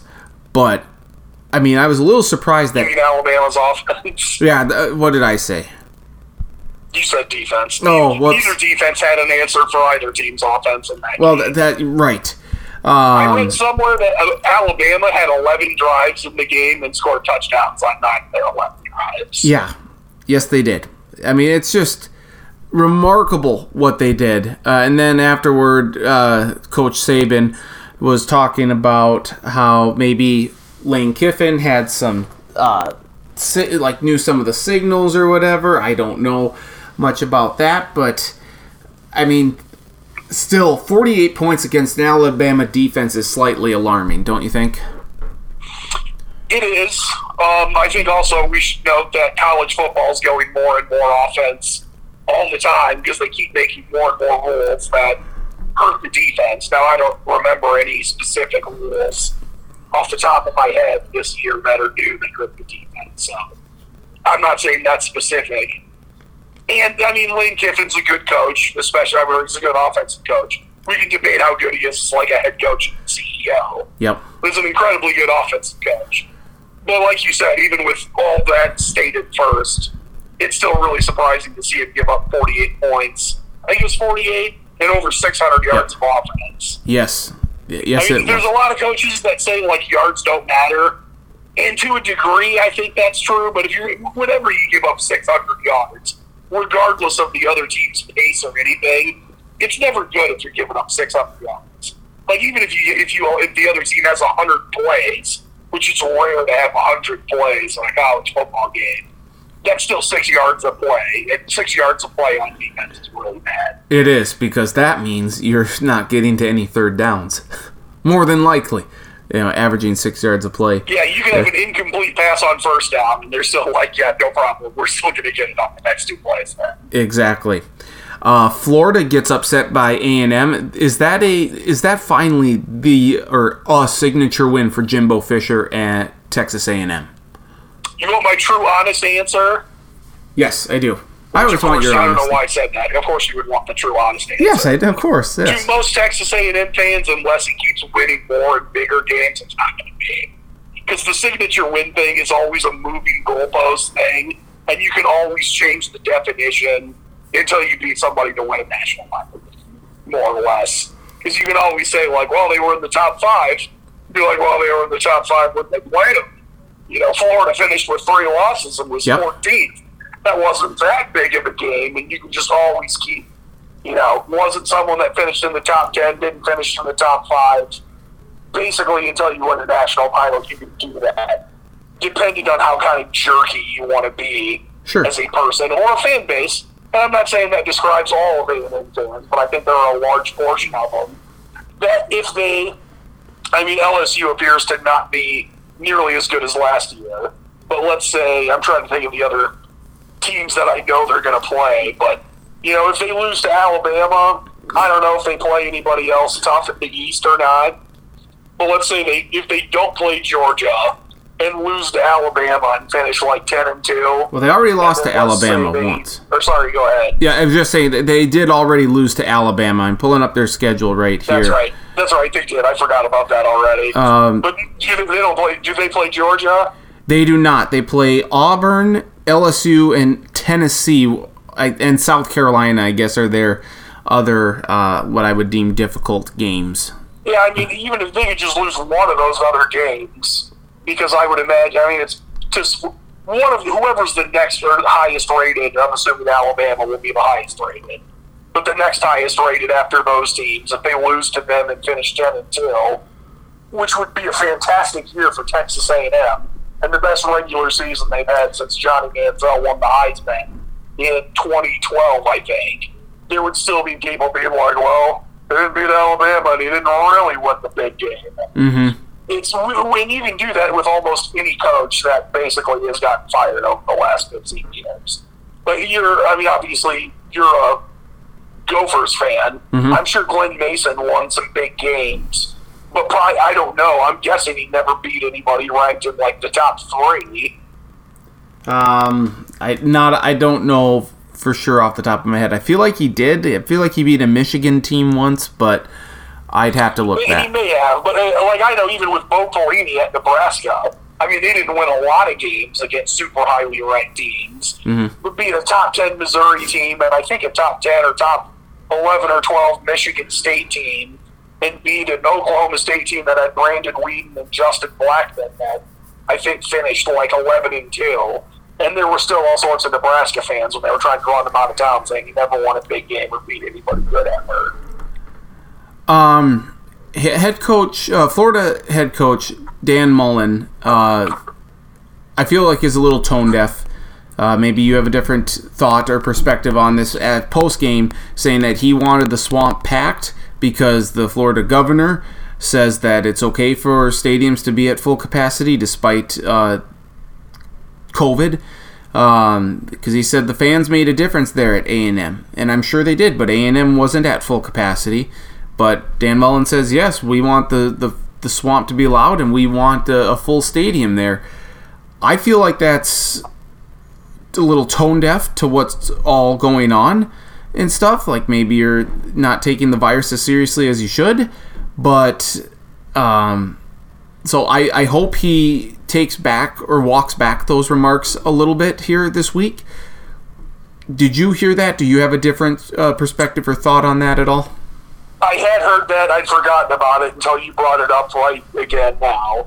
I will say that, A, it was tone deaf, but B, he doesn't care, / he's a football coach, and outside of, maybe 10 or 15 FBS coaches, they're just so, the way they're wired is they spend, 90 hours a week working about that, so they don't spend any time about other stuff. I mean, I would imagine the only time he ever hears about coronavirus stuff is if the athletic director or whoever on staff is like, hey, you shouldn't do this that way, you should do it this way because of COVID-19, are like the only times he regularly hears or thinks about it. Because, and I'm not saying it should be this way, but with the amount of money and the amount of scrutiny that they get, they just spend, and that they're, most of them are type A personality guys who, work until they die, that they just spend all their time and focus on that. So, I mean, while I'm not saying it's good that he said that, I'm not the least bit surprised. No. And if he does walk it back, it will only be because someone at Florida higher up than him forced him to say it. Yes. No, I agree with all of that, and I hope someone does. But I know why he. Yeah. It's just you would think that you would have some sort of perspective and stuff given the last 6 months, 7 months, but. Like you said, he is a football coach. Staying in the SEC, Georgia was trailing Tennessee 21-17 at the half, and promptly kicked their ass in the second half, outscoring them 27-0. Held Tennessee to -1 rushing yard. I think someone needs to tell Coach Pruitt how to wear a mask there at Tennessee, and not look like he's wearing some sort of armor from medieval times. But that aside. Georgia looks really, really impressive, and Tennessee looked impressive for a half, but still has a long way to go, I think. Yeah, Georgia looks good in the second half, and I think that's just kind of a classic thing when a team who was not good for a while and then all of a sudden is starting to get better. But you just have games like that where it's like, yes, you're good, but you have to keep grinding away and do it the whole time to a degree that teams like Georgia or Alabama or Ohio State or Clemson do. And you can't play like them for 1.5 quarters and beat teams like that. You have to do it for 4 quarters, and you have to do it all during the week and all during the off season. And I just think we see this a lot with, an established team and an up-and-coming team, and it's a big game, and can this underdog hang with them? And a lot of times they do for a quarter or a half or even 3 quarters. And then you find out, like, oh, yeah, they're still not as good as the other one yet. Should Auburn have beaten Arkansas? I want to say yes, because I don't think Arkansas is good, but I'm not as sure about that, because Arkansas played Georgia tough. Besides, they beat somebody else besides Mississippi Auburn. State. Yeah, and Mississippi State, which, maybe Mississippi State's not as good as we thought originally either, but still, they've got those 2 wins. Arkansas might be better than anyone's given them credit for. And so I want to say yes. Well, I forgot about this. Are you talking about the weird controversial play at the end? Yes. Yep. That was what. About that until yep. halfway through what I was saying. Yep. That's what I was alluding to. Yeah, they absolutely should have. I don't know how I forgot about that. Somehow I did. Because that should have been a 10-second. Yeah, it was absolutely a fumble. Yeah, and it was not a spike. It should have been at, like, what, a 10-second runoff or whatever, and they never should have gotten that field goal off in time. So I think Arkansas has a right to have a gripe about the outcome of that game. They definitely do, because it was definitely a fumble, and they got screwed over. Let's see here. Finally, we mentioned Mississippi State might not be that as good as what LSU made them out to be. LSU loses on the road at Missouri. Their defense is terrible, but you consider that they've all the talent that they lost on that side of the ball and offensive side of the ball as well. It shouldn't be that surprising. And plus, you're playing. If they were playing Missouri in Death Valley, they win that game. But they're playing it on the road. A hurricane just hit. Their mindset might not be, might not have been where it needed to be. So I get it, but LSU is not a strong team this year for sure. It does not appear that way. I think I saw somewhere, like, I don't know if this is the last 25 years or even longer ago than that, but, like, the teams that have won the national title and then, like, quote-unquote struggled the following year. And there's been a few teams that have got, like, 8-5, and 8-5, I think, is, like, the worst. Well, I think LSU in 2008 did that. I think maybe Michigan in 98 did that, and then there were a couple of other ones. I don't remember who the other ones were off the top of my head. Probably Auburn after Cam Newton left, so that would have been 2011. But basically going like 8-5 and finishing the season unranked. And it looks like there's a pretty good chance that's going to happen to LSU this year. Yeah, and they are currently unranked. I didn't come up with this theory, but this is worth throwing out there. Okay. So, and this doesn't work. This isn't quite apples to apples, but I'm going to tell you a story of a team, and you tell me who I'm talking about. Okay. A coach who is a little bit under fire hands the reins over to a transfer quarterback who plays lights out and wins the Heisman Trophy, thanks in part to a great offensive coordinator. They win a national title, and then both the quarterback and the offensive coordinator leave. And then the team's not nearly as good anymore, and the coach is probably going to get fired fairly soon. Which team am I describing? Well, I was thinking Oklahoma at first, because you had said the transfer, and then we got to and Lincoln Riley is under some heat right now. But then you got to the national champion part, and it's a trick question. I'm describing two teams exactly the same way. Miami? I was hoping you would say LSU for last year. Well, I did think but LSU. Really, I was also describing Auburn in 2010 with Cam Newton and Gus Malzahn. Yep. Okay. And then they both left, and Gene Chizik was fired within like 2 or 3 years after that. Now, I think Ed Orgeron's better at being like a CEO coach than Gene Chizik is. But I think last year may have definitely been an anomaly for a team that's usually not that great on offense. Mm-hmm. Well, and I mean, unless they find another incredibly good offensive coordinator to fix things again, which they could, but I don't know. I don't know if they're going to get one that good again, like in the next 40 or 50 years. Well, we could be back to LSU being sort of like a better version of Clemson in 2007, where you're like, oh yeah, they're really talented, and like, how come they can't quite win more games than they should? You feel like they should win more than 8 or 9 games. Well, when Joe Brady gets poached by the NFL and goes and teams up with Matt Rule at Carolina, it's understandable that the offense might not be quite as good at LSU, but you're working in a new quarterback and everything. And speaking of quarterbacks, KJ Costello, not great the last couple of weeks for Mississippi State, so the Pirate needs to do some work there for the Bulldogs. The Pirate ship's taking on water from all angles, and he needs to find a way to get all of it out. Yes. Avast ye, mateys. Yeah. Walk the plank. And I think Mississippi State fans may be walking the plank over the last couple of weeks.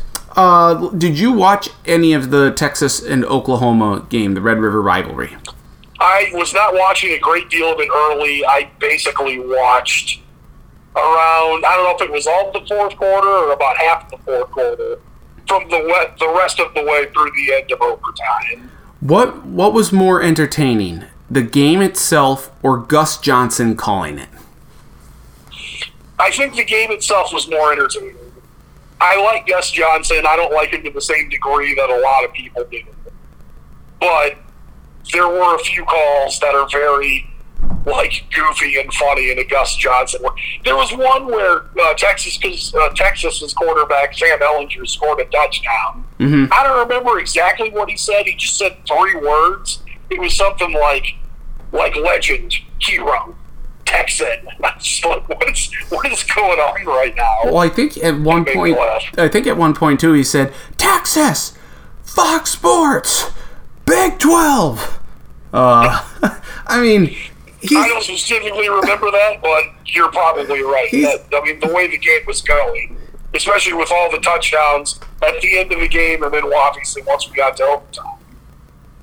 It was a great Red River rivalry. Unfortunately, it's probably not going to amount to much for either team because both teams have 2 losses. So, I mean, it ranks right up there. All they're doing is making Iowa State and Kansas State strength of schedule tougher when they play. Yes, and then Oklahoma State as well. So, great game. Oklahoma wins 53-45. Also, I wish you could have gotten one more overtime because they changed that rule. So starting in 5th overtime, you don't get touchdowns. It's just the teams going for 2 only. And the game went 4, and I'm pretty sure it's 5 when that starts. And I wanted to get in. I think last year was the first year they had that rule, but no overtimes went long enough. And I thought it would be fun to have the first game ever do that. Be like this big rivalry game, but one where neither of them are that good. Doesn't matter. But it didn't play out that way, unfortunately. It did not. No. Let's see. Anything else? Miami is not back yet. Clemson throttles them. Anything else from the week 6 already in college football that piqued your interest or caught your eye? How much of the Alabama-Ole Miss game did you watch? I didn't see any of it, but I was following along with it. Did you see, or following along, like, you mean following along on Twitter? No, just on the ESPN app. Okay. So you probably didn't see this. No. There's a shot of Lane Kiffin with, I don't even remember if he was wearing like a face mask or one of the scarf things or what it was. Mm-hmm. But it was at a very strange and goofy angle, so you couldn't quite tell. And there were people on Facebook, like, and I should preface this with, obviously Lane Kiffin used to be a coach at Alabama. Yep. And the offensive coordinator. He and Nick Saban maybe don't get along so great anymore, and therefore there are a lot of Alabama fans that hate him. And also that Lane Kiffin, I think, used to be married but is divorced now, and there are occasionally rumors about him,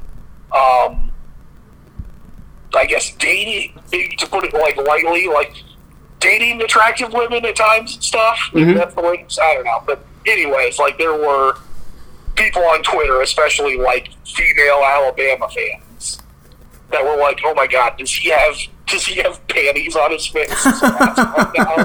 Because it was at like this strange angle, and part of me was just like, I'm like positive those are. I'm almost positive those are. But that would be pretty funny to see him doing that. I'm going to preface this with, I'm almost positive this is not true. But there was someone that was saying there were like, he goes around and like tells girls his name's like Joey Freshwater or something, so like they wouldn't know who he really is. And there were people that claimed that like he's hooked up with Nick Saban's daughter, which I'm pretty sure that's not true. But don't know. I suppose it could be. But you throw those things together and then you start thinking like, oh my God, does that guy have panties on his face? He kind of sounds like a sleazeball. I think, based off of that and what we know of him coaching, I don't think that would be out of the realm of realism to say. Right. Like, there's probably a lot of truth in that. The things I said that were rumors, I don't know if I would imagine a lot of those are not true. Right. But it's funny, and you're like, well, I don't know, maybe it is true. Looking ahead to this week, the monster matchup is number 3 Georgia at number 2 Alabama. 8 p.m. Eastern, 7 p.m. Central Time on CBS. Huge night game for this one. Wait, where's it played at? It is at Tuscaloosa. Okay. I think then I will give Alabama the slight advantage, but Georgia arguably has looked like the more complete team to this point.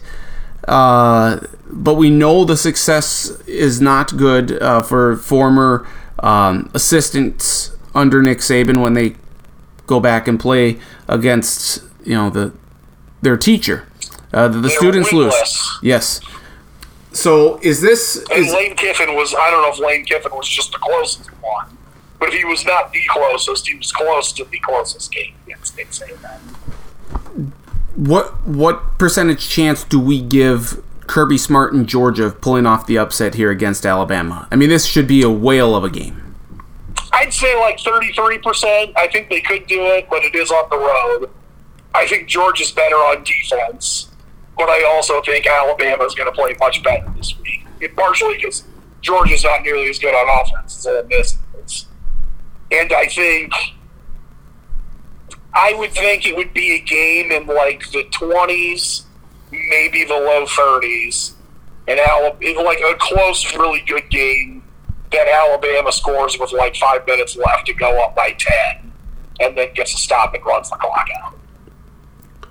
I hope Georgia wins, even though it's not like love Georgia. Mm-hmm. But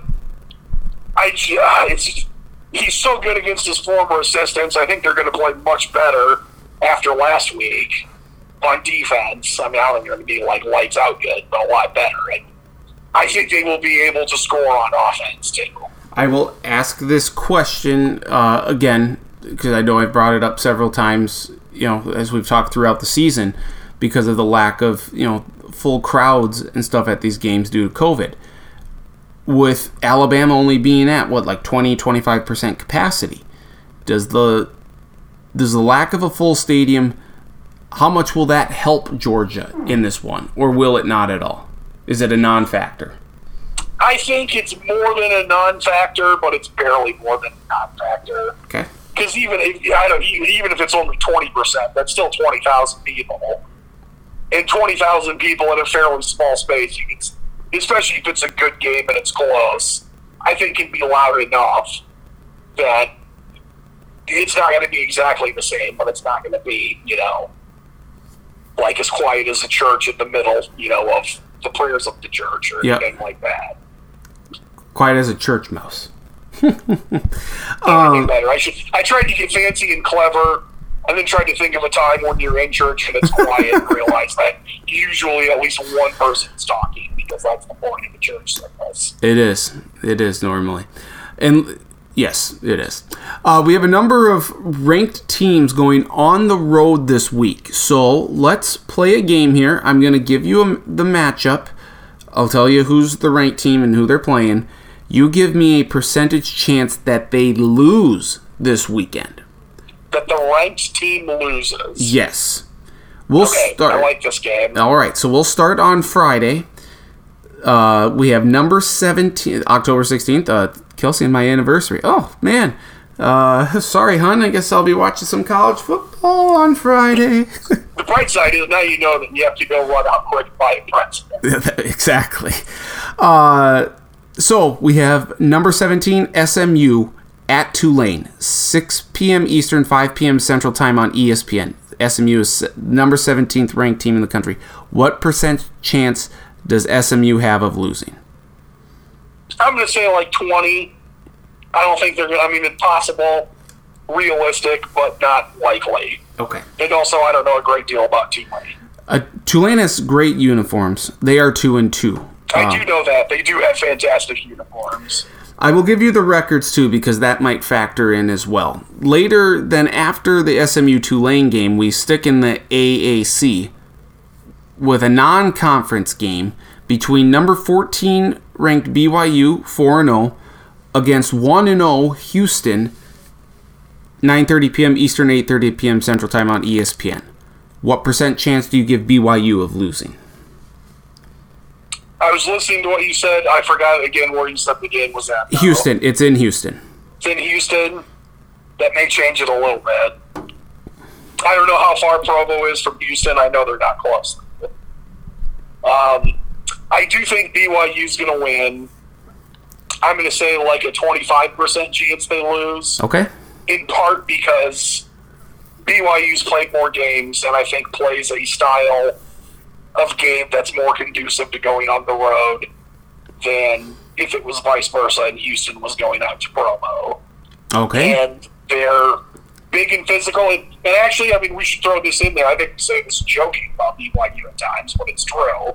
When you've got a bunch of 22-year-old kids that are freshmen, they're just not going to be like as intimidated and worried about going on the road where they're like, oh, yeah, I was, building a house in this place and warlords came and asked them that they would murder us if we didn't leave. So, playing in Houston's not going to scare me. Unless they were playing the Texans. Then it might be a little scary. Well, yeah. BYU's got some older guys. I don't think any of them could block J.J. Watt, though. No, they cannot. Let's go to Saturday, then. Number 1 team in the country, Clemson at Georgia Tech. Clemson's 4-0, Georgia Tech's 2-2, noon Eastern, 11 a.m. Central Time on ABC. Percent chance that Clemson loses? 6.5. Incredibly low. I think that's actually relatively high. You're giving... Now, when I say 6.5, we've got to remember this, and I'm saying this like half serious and half kidding. We can get a whole rash of like 40 Clemson players that test positive between now and then. We could get like a bus accident where nobody is like seriously injured, but they're like, oh, actually one of our buses didn't get here in time. If we don't play with the guys we have to forfeit.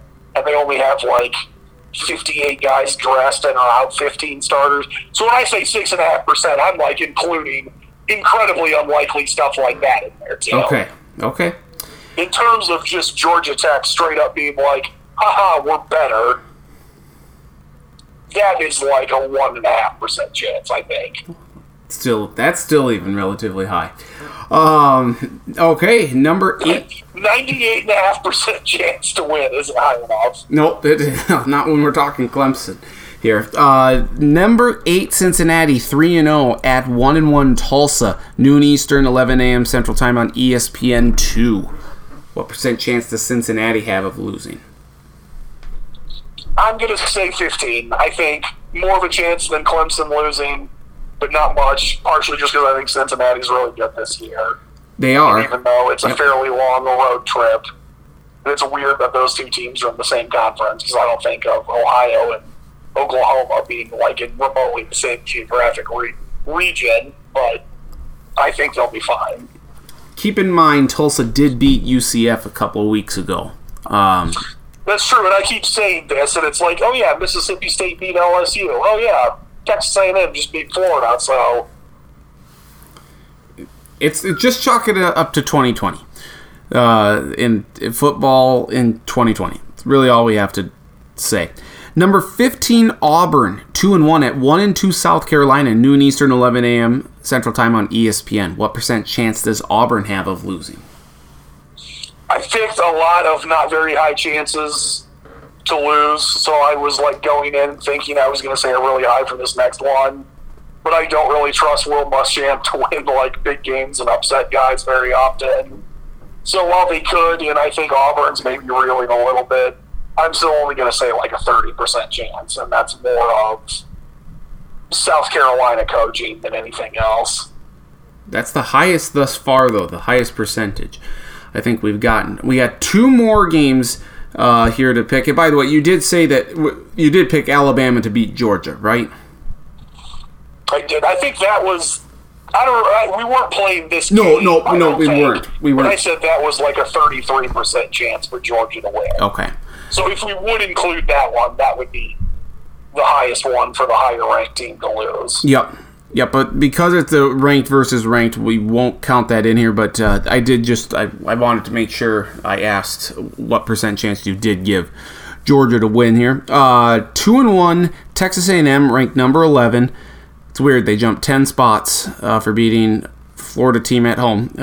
At 1-2 Mississippi State, 4 p.m. Eastern, 3 p.m. Central Time on the SEC Network.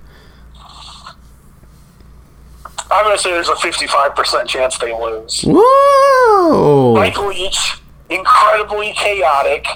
There's times they look really good, times they look really bad. They haven't looked good in the last 2 weeks. And you combine that with Texas A&M saying, hey, we've arrived, we're here, we're good to go. Look how great we are. I think it's going to be a classic hangover game from them. Mississippi State figuring some things out and having one of those classic Texas Tech, Washington State type games that Mike Leach had when the quarterback goes, 40 of 55 with 5 touchdowns. And they find a way to win, 38-35. Okay, so Mississippi State has lulled Texas A&M into a false sense of security. Mike Leach, the ever so crazy pirate he is, had a parlay with him earlier this year and said all these things to just get their head in the right spot. So they think they're going to be fine.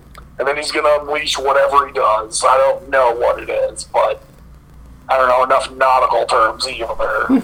So, like, drop the anchor on him, I guess. Okay, all right. I like it. The 2 points they scored against Kentucky last week were all a decoy. It was. Final matchup here. He knows how much money Jimbo Fisher gets paid, and he wants to beat him just so he can make some joke about that in the press conference. And any press conference that he has is must-see television. Final matchup, number 5 North Carolina at they're 3-0 at 1-3 Florida State, 7:30 p.m. Eastern, 6:30 p.m. Central Time on ABC. Real quick, just because I was watching it, but definitely quit paying attention when Ole Miss and Alabama kept being more and more interesting and entertaining. What was the final score of the Florida State Notre Dame game? 42-26 Notre Dame. Okay, so I mean, I knew Notre Dame won. They won by 2 scores. I still can't do it and pick an upset, but I don't know what's going on with Florida State. They have, like, bad systemic problems, apparently. I can definitely see this being like a Mac Brown. We're not playing very well, but I don't trust Florida State to pull it out. I'm going to say a 21% chance that Florida State wins. Okay. They have the talent. It's just all a matter of it coming together for Matt Norvell. Exactly. I don't think it's going to happen. I don't think UNC is the 5th best team in the country, but Florida State's very bad. So I like UNC to take that. Which is so strange because, I mean, we're both basically the same age. And most of our lives, Florida State has either been, like, fantastic or at least, like, really good. Mm-hmm. Even when they weren't just, like, loaded with talent. Yep. And I'm not saying, like, I feel like they should at least be like LSU, not this year or last year, but the first couple of years with Orgeron. We were like, well, maybe they didn't win as many games as we thought they would, but they're still really good. And, like, one of the 15 or 20 best teams in the country. And it's weird that there have been so many times that's not the case. Especially when they play in an ACC conference that at times has been really good, but usually is, like, at best, the 3rd best conference in the country, or worse. Yep. Yeah, it's a stunning fall from grace, for sure. It's kind of like Miami for a while. I feel like it should be, in some ways, it should be even easier at Florida State, though, because I'm not great. I'm going to preface this with, even though Miami's a private school and Florida State's a public school, that just because you're a private school that's good at academics. That's one of the underrated things about Miami. People forget it's a very strong academic school. But just because they say that doesn't mean that they're not going to be like, oh, well, yeah, sure, we'll let this guy in because he's good at football. We don't really care about me. But even with that said, I mean, a public school just loaded with talent in every single direction you can go into Tallahassee. It baffles my mind that they're not like, oh yeah, we're probably going to win at least 9 games this year. Right, and they aren't going to... Losing to Clemson? Sure, I get that. Losing to Miami, especially like this year, where they look good when they're not playing Clemson, like, okay, that's fair and reasonable. But aside from that, I just don't get it. They were trailing Jacksonville State a couple weeks ago. I mean, that's how bad it's gotten for Florida State. Yeah. But really bad. We'll see what happens. Charlie, I always appreciate the time, my friend. No, we'll chat soon here. Enjoy the week of college football. Enjoy the big game Saturday night. And we'll chat soon, see what else happens, especially as the Big Ten gears up here in a couple of weeks. Sounds good. I'm looking forward to it. I hope you also enjoy the games. And happy anniversary on Friday. Thank you very much. Appreciate it, my friend. Yep, have a good one. Charlie Hildebrand, the Northwest Iowa Review. Kind enough to join us here. Always appreciate his time, as always. So, not a great week of college football coming up here, but the monster matchup. Alabama against Georgia, hosting Georgia. Should be a great game. Hopefully it's a great game, and hopefully Georgia prevails. We'll wrap up this week's edition of the Sports Block Podcast here with a look back at Week 5 in the NFL, make some picks for Week 6, and discuss the schedule changes. That's all coming up here next on the Sports Block Podcast. We're going to wrap up this week's edition of the Sports Block Podcast. We tried to do toddler takes. I tried to get my son Noah on to make a couple of picks. He wasn't having it. We'll get him on here soon for either toddler takes or picks of some sort. Yes, I mean preschool picks. Who knows? We'll create a fun title and we'll get him on here soon enough. But he didn't want to do it this week. We'll try again next week. Let's look back at Week 5 in the NFL and make some early picks for Week 6, as we always do during football season. Thursday Night Football began. Chicago Bears beat the Tampa Bay Buccaneers 20-19. Bears were down 13-0 late in the second quarter. It looked like the Buccaneers were in complete control of this game. Bears score a touchdown, then they force a fumble, score a touchdown right after that, are up 14-13 at half. But what everyone's attention comes to is the end of the game when Tom Brady appeared to have forgotten that it was fourth down. He threw a very bad pass in traffic. He said he was trying to be aggressive, get the first down, and then he held up four fingers and didn't leave the field. It certainly seemed like he didn't realize that it was fourth down. So a bad mistake by Brady, and the Bucs ultimately lose 20-19.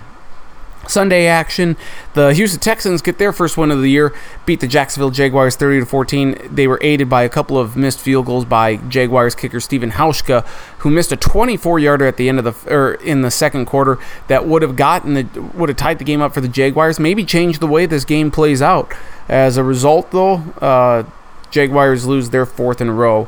Houston wins 30-14. Kyler Murray, 380 yards passing. He had a passing touchdown and a rushing touchdown. Joe Flacco got the start for the Jets, and it didn't do them a damn bit of good. Cardinals crush the Jets 30-10, but lose an important member of their defense, Chandler Jones, to a bicep injury. He's done for the year. Upset of the day probably happened in Arrowhead at KC. Kansas City loses to the Las Vegas Raiders 40-32. Raiders' aerial attack was strong in this one. Henry Ruggs had a big game. Derek Carr hit his wide receivers all over the field, really torched that Chiefs secondary. A Chiefs defense that had been playing really good for a while. Patrick Mahomes was not his normal self, and the Chiefs maybe a little too reliant on the passing game. Didn't run it as much as they probably should have. And the Raiders get a big win. And the Chiefs, their first loss, 40-32. The Bengals kicked the field goal with 30-some seconds left to go in their game against the Ravens. That gave them 3 points and avoided the shutout. Ravens easily destroyed Joe Burrow and the Bengals 27-3. Patrick Queen, Burrow's teammate at LSU, had a fumble return for a touchdown. And the Ravens' passing game wasn't great, but better. Certainly, though, they got the deal done easily. In the Battle of Pennsylvania, with fans in the stands, about 5,500 of them, the Carson Wentz and the Eagles played a lot closer and tougher game than I would have thought that they would give the Pittsburgh Steelers, but it was the Chase Claypool show for the Steelers. The rookie wide receiver from Notre Dame had 4 touchdowns, 3 receiving, 1 rushing. Pittsburgh upends Philadelphia 38-29. Travis Fulgham, 10 receptions, 152 yards for the Eagles. It's a name you should probably know. Atlanta Falcons still winless. 0-5 for the first time since 1997. They lose 23-16 to Teddy Bridgewater and the Panthers, who have now won 3 in a row. Teddy Bridgewater played great in this one, but the Falcons' secondary is just so banged up right now and depleted. Matt Ryan didn't have Julio Jones, so they were off on offense. Todd Gurley had a good game for the Falcons, but they lose 23-16 afterwards. Head coach Dan Quinn, GM Thomas Dimitroff, fired by team owner Arthur Blank. The best moment of the football weekend happened in Washington, and it was Alex Smith stepping onto the field for the first time since that horrific injury back in November 2018, against the Houston Texans. He came in for an injured Kyle Allen, completed his first pass, a little dump off to running back J.D. McKissick. It ultimately didn't matter, though he didn't have a great game overall, and in the rain, in the second half, Aaron Donald and the Rams defense took over. Jared Goff played well in this one. The Rams win easily 30-10, but for Alex Smith to get on the field and play some meaningful snaps, comeback player of the year, no doubt about it. This was the shocker of the day. Maybe the second shocker? I don't know. What's more shocking? I'll ask you. The Dolphins beating the 49ers or the Raiders beating the Chiefs? The Dolphins embarrass San Francisco 43-17. They got things started out really quickly, up 14-0. Jimmy Garoppolo was benched at the end of the first half. Threw 2 interceptions. Maybe still hasn't fully recovered from his ankle injury, but Miami just crushed San Francisco 43-17. And now the 49ers have some questions on their hand regarding their quarterback situation. Cleveland 4-1 for the first time since Bill Belichick was the head coach and some guy named Nick Saban was the defensive coordinator. Wonder what happened to those guys if their coaching careers amounted to anything.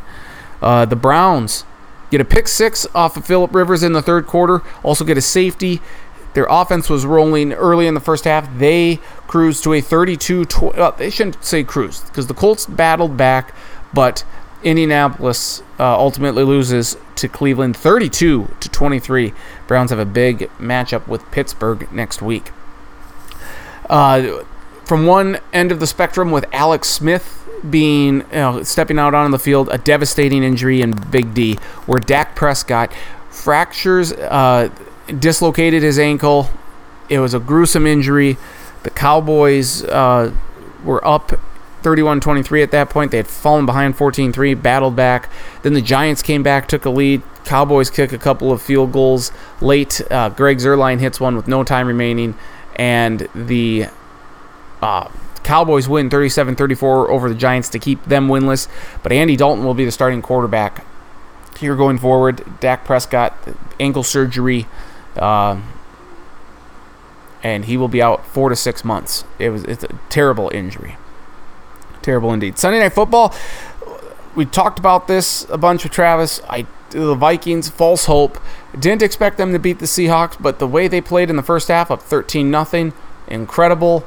Then 7-minute spurt in the third quarter, it seemed like it was all going downhill. They were down 21-13. They came back, had a 26-21 lead, went for it on fourth down, 4th and inches, under 2 minutes to go. Didn't get it. Russell Wilson, you know the rest, drives the Seahawks the length of the field, converts on 4th and goal, also converted on 4th and 10 earlier. Seahawks win 27-26. And then Monday Night Football, Drew Brees, he only come back once, I believe, in his career when down by 17 points. He was down 20-3 late in the first half of this game against the Chargers, against Justin Herbert and company, and came back, battled back and forth with a couple of alternating touchdowns in the fourth quarter. Chargers had a chance to win the game at the end after a sensational catch by Mike Williams, but Mike Badgley's kick hit off the upright. The Saints kick a field goal in overtime and then come up with a big stop on 4th down to win the game 30-27. And then Tuesday Night Football, great game. Well, it was great to have Tuesday Night Football, only the second time in the Super Bowl era since 1946. Only other time was when the Vikings and Eagles played in a blizzard back in 2010, and the Vikings, led by Joe Webb, won that game. But the Titans annihilate the Bills 42-16. They got motivation from people being angry with them about the COVID outbreak and everything like that. Derrick Henry with a stiff arm for the ages on Bills cornerback Josh Norman. You'll see it everywhere. It really ignited the Titans, and really that was the Energizer Bunny moment that got them going, and they cruised to victory. Tannehill, 3 passing touchdowns, 1 rushing touchdown. This one, they hand the Bills the first loss. Titans remain undefeated. Let's go ahead and take a look at Week 6, make some early picks here. Lions and Packers last week were on the bye. No Thursday Night Football, schedule adjustments. We'll get to the schedule here in a second. So we'll start with Sunday action. 0-5 Atlanta Falcons at the 1-4 Minnesota Vikings, 1 p.m. Eastern and Central Time on Fox. Vikings are a better team than 1-4. They've shown that over the last 3 weeks. taking them over the injury-plagued Birds and the Falcons. Houston Texans at the Tennessee Titans, 1 p.m. Eastern and Central Time on CBS. Is there going to be a letdown for Tennessee? It's possible, but Houston, yes, they did fine against Jacksonville, but they're not as good as they were last year. They don't have the offensive weapons, and I don't think they can get the job done here. I think the Titans win this one. Baltimore at Philadelphia, 1 p.m. Eastern, noon Central Time on CBS. The Ravens 4-1, the Eagles 1-3-1. The Ravens' passing attack has not been great, but they are a better team than the Eagles. I was very impressed and surprised by what Carson Wentz and the Eagles did last week in Pittsburgh and the week before against San Francisco. I don't see them pulling off an upset here. In the Battle of the Birds, take the Ravens. Washington at the Giants, 1 p.m. Eastern and Central Time on Fox. Oy vey. Washington win, the Giants winless, but the Giants looked better last week against Dallas. I don't know if Chase Young's going to play for Washington or not. I believe Kyle Allen will get the start, not Alex Smith, not Dwayne Haskins for Washington. I'll take the Giants at home. Giants get their first win of the year. The 1-3 Detroit Lions at the 1-4 Jacksonville Jaguars, 1 p.m. Eastern, noon Central Time on Fox. Lions had a bye week to prepare. The Jaguars seem to be getting worse and worse by the week. The Lions, probably better than 1-3. Take the Lions to beat the Bears, or to beat the Jaguars, excuse me. Then the Cleveland Browns at the Pittsburgh Steelers, 1 p.m. Eastern, noon Central Time on CBS. Browns 4-1. Steelers undefeated. Who remains undefeated? I think Cleveland's probably a little better, but until they actually beat Pittsburgh, sorry, I can't pick them to win. Pittsburgh remains undefeated. They take down Cleveland. Cincinnati Bengals at the Indianapolis Colts, 1 p.m. Eastern and Central Time on Fox. Joe Burrow got banged up by that Ravens defense, and the Colts defense is better. DeForest Buckner is going to crush them. Crush that Bengals terrible offensive line. Colts win this one easily. Chicago Bears at the Carolina Panthers, 1 p.m. Eastern and Central Time on Fox. Bears are 4-1, but a very unbelievable 4-1. They were lucky to beat the Bucs. Who knows what's going on with Nick Foles? Are we believing in the Panthers? Are we believing in this mojo that Teddy Bridgewater and company have going? It's a pick'em game. I'll take the Panthers narrowly, but I'll have them beating the Bears. Denver Broncos at the New England Patriots, 1 p.m. Eastern and Central Time on CBS. Believe Cam Newton's going to play in this one. Think he is anyway. Patriots are just a better team than the Broncos right now. We'll see if Drew Lock plays. I'm not sure if he will. Take the Patriots to win this one. New York Jets at the Miami Dolphins, 4:05 p.m. Eastern, 3:05 p.m. Central Time on CBS. Joe Flacco will get another start for Sam Darnold. The Jets released Le'Veon Bell. That was breaking news on Tuesday evening. And Miami just beat the 49ers. Why would I pick the Jets? They suck. As Stu Gott says, he hates them. Taking the Dolphins. Then the Green Bay Packers at the Tampa Bay Buccaneers, 4:25 p.m. Eastern, 3:25 p.m. Central Time on Fox. The Packers have had 2 weeks to prepare for this one, but they're going to face an angry Buccaneers team. They're going to face it, and Vita Vea is out with a broken leg. That's a significant blow to the Buccaneers defense. He's a great defensive tackle. But Tom Brady's pissed. I think the Buccaneers are pissed off after losing to the Bears last week. They're going to hand the Packers their first loss of the year, taking Tampa Bay in an upset. Sunday Night Football, LA Rams at the San Francisco 49ers, 8:20 p.m. Eastern, 7:20 p.m. Central Time on NBC. This is a must-win game for the 49ers. They face a very difficult schedule. The gauntlet of games that they have is just incredible. They need to win this one. I want them to prove me wrong. I'm taking the Rams. 49ers, you lost to the Eagles and the Dolphins. Why should we believe that you're going to get the job done against the Rams? Taking the Rams. Then a doubleheader Monday night. First game, Kansas City at Buffalo, 5 p.m. Eastern, 4 p.m. Central Time on Fox. This should have been Thursday Night Football, but because the Bills played on Tuesday, they had to move the game to Monday night or Monday afternoon. Both teams coming off of a loss. This Bills offense is very difficult, and with the way the Chiefs looked against the Raiders, that scares me. The Bills will be anxious to turn around. I'm going to go against Patrick Mahomes. I'm sorry. I got it. I'm taking the Bills over the Chiefs. I don't say that lightly. I don't like saying it, but I think the Bills are going to be angry. Hopefully I'm proven wrong by Hall of Famer Patrick Mahomes and company, but taking the Bills. And then the Arizona Cardinals at the Dallas Cowboys, 8:15 p.m. Eastern, 7:15 p.m. Central Time on ESPN. What does Andy Dalton do in his Dallas Cowboys debut? The Cardinals do not have Chandler Jones. That is a problem. But they have Kyler Murray. He faces a bad Cowboys defense. The Cardinals cannot play like they did against the Panthers. They've got to get the job done. I think they will. I think they beat the Cowboys. And those are your Week 6 picks. 4 teams on the bye include the Chargers, Raiders, Seahawks, and Saints. For the full predictions and the previews, go to the stackattack.sportsblog.com with our Football Friday preview. As mentioned, there have been issues with the NFL schedule. So, let's pull up. 9 teams had their schedules adjusted. That includes the Patriots. It includes the Bills and the Titans and whatnot. But let's just look at some of the teams that haven't been impacted. The Dolphins by COVID. The Dolphins, the Jaguars, the Jets, the Broncos, more so. The Chargers. I mean, it's mainly the Chargers and the Dolphins and the Jets that kind of get screwed around here. So let's just break down what's going on here. Denver at New England was scheduled for Week 5. Now is Week 6, as I mentioned, 1 p.m. Eastern on CBS. Chiefs-Bills game got changed. The Jets at the Dolphins, originally for Week 10, got moved to Week 6, 4:05 p.m. Eastern on CBS. The Jets at the Chargers, that was supposed to be Week 6, has been moved to Week 11, Sunday, November 22nd at 4:05 p.m. Eastern on CBS. The Jacksonville Jaguars at the LA Chargers, that game moved from Week 8 to Week 7, Sunday, October 25th at 4:25 p.m. Eastern on CBS.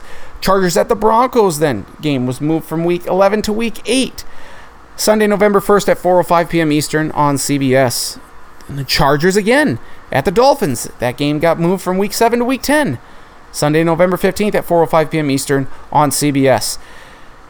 Finally, the Dolphins at the Broncos game moved from Week 6 to Week 11, 4:05 p.m. Eastern on CBS. Byes got changed. Denver's bye moves from Week 8 to Week 5. New England's moved from Week 6 to Week 5. Chargers bye is now this week. It was Week 10. It's been moved to Week 6. Miami's bye moves from Week 11 to Week 7. Jacksonville's bye moves from Week 7 to Week 8. The Jets' bye moves from Week 11 to Week 10. A lot going on there. COVID is wreaking havoc on the NFL. It's likely to continue. But if there's any more changes with teams already taking their byes, an 18th week seems like it is on the horizon, a definite possibility. So that's what's going on in the NFL. Hopefully we can do toddler takes next week with Noah, my son. But thank you to Travis and Charlie, as always, for joining me. Great talking with them. Thank you for listening to this week's edition of the Sports Block Podcast. Hope you enjoyed it, and hope you tune in again next week. More NFL talk, baseball talk. Congrats to the Lakers on winning the NBA championship, the NBA Finals. But college football talk, baseball talk, NFL talk next week. We are inching closer to college basketball. That's great. So for Travis and Charlie, and an early happy anniversary to my wife, Kelsey. 5 years. Thanks for putting up with me for 5 years, hon. Thank you all of you for listening, and we hope you tune in again next week for another edition of the Sports Block Podcast. Mask up, stay safe from the Rona. Just be safe, be kind to one another. You've been listening to the Sports Block Podcast.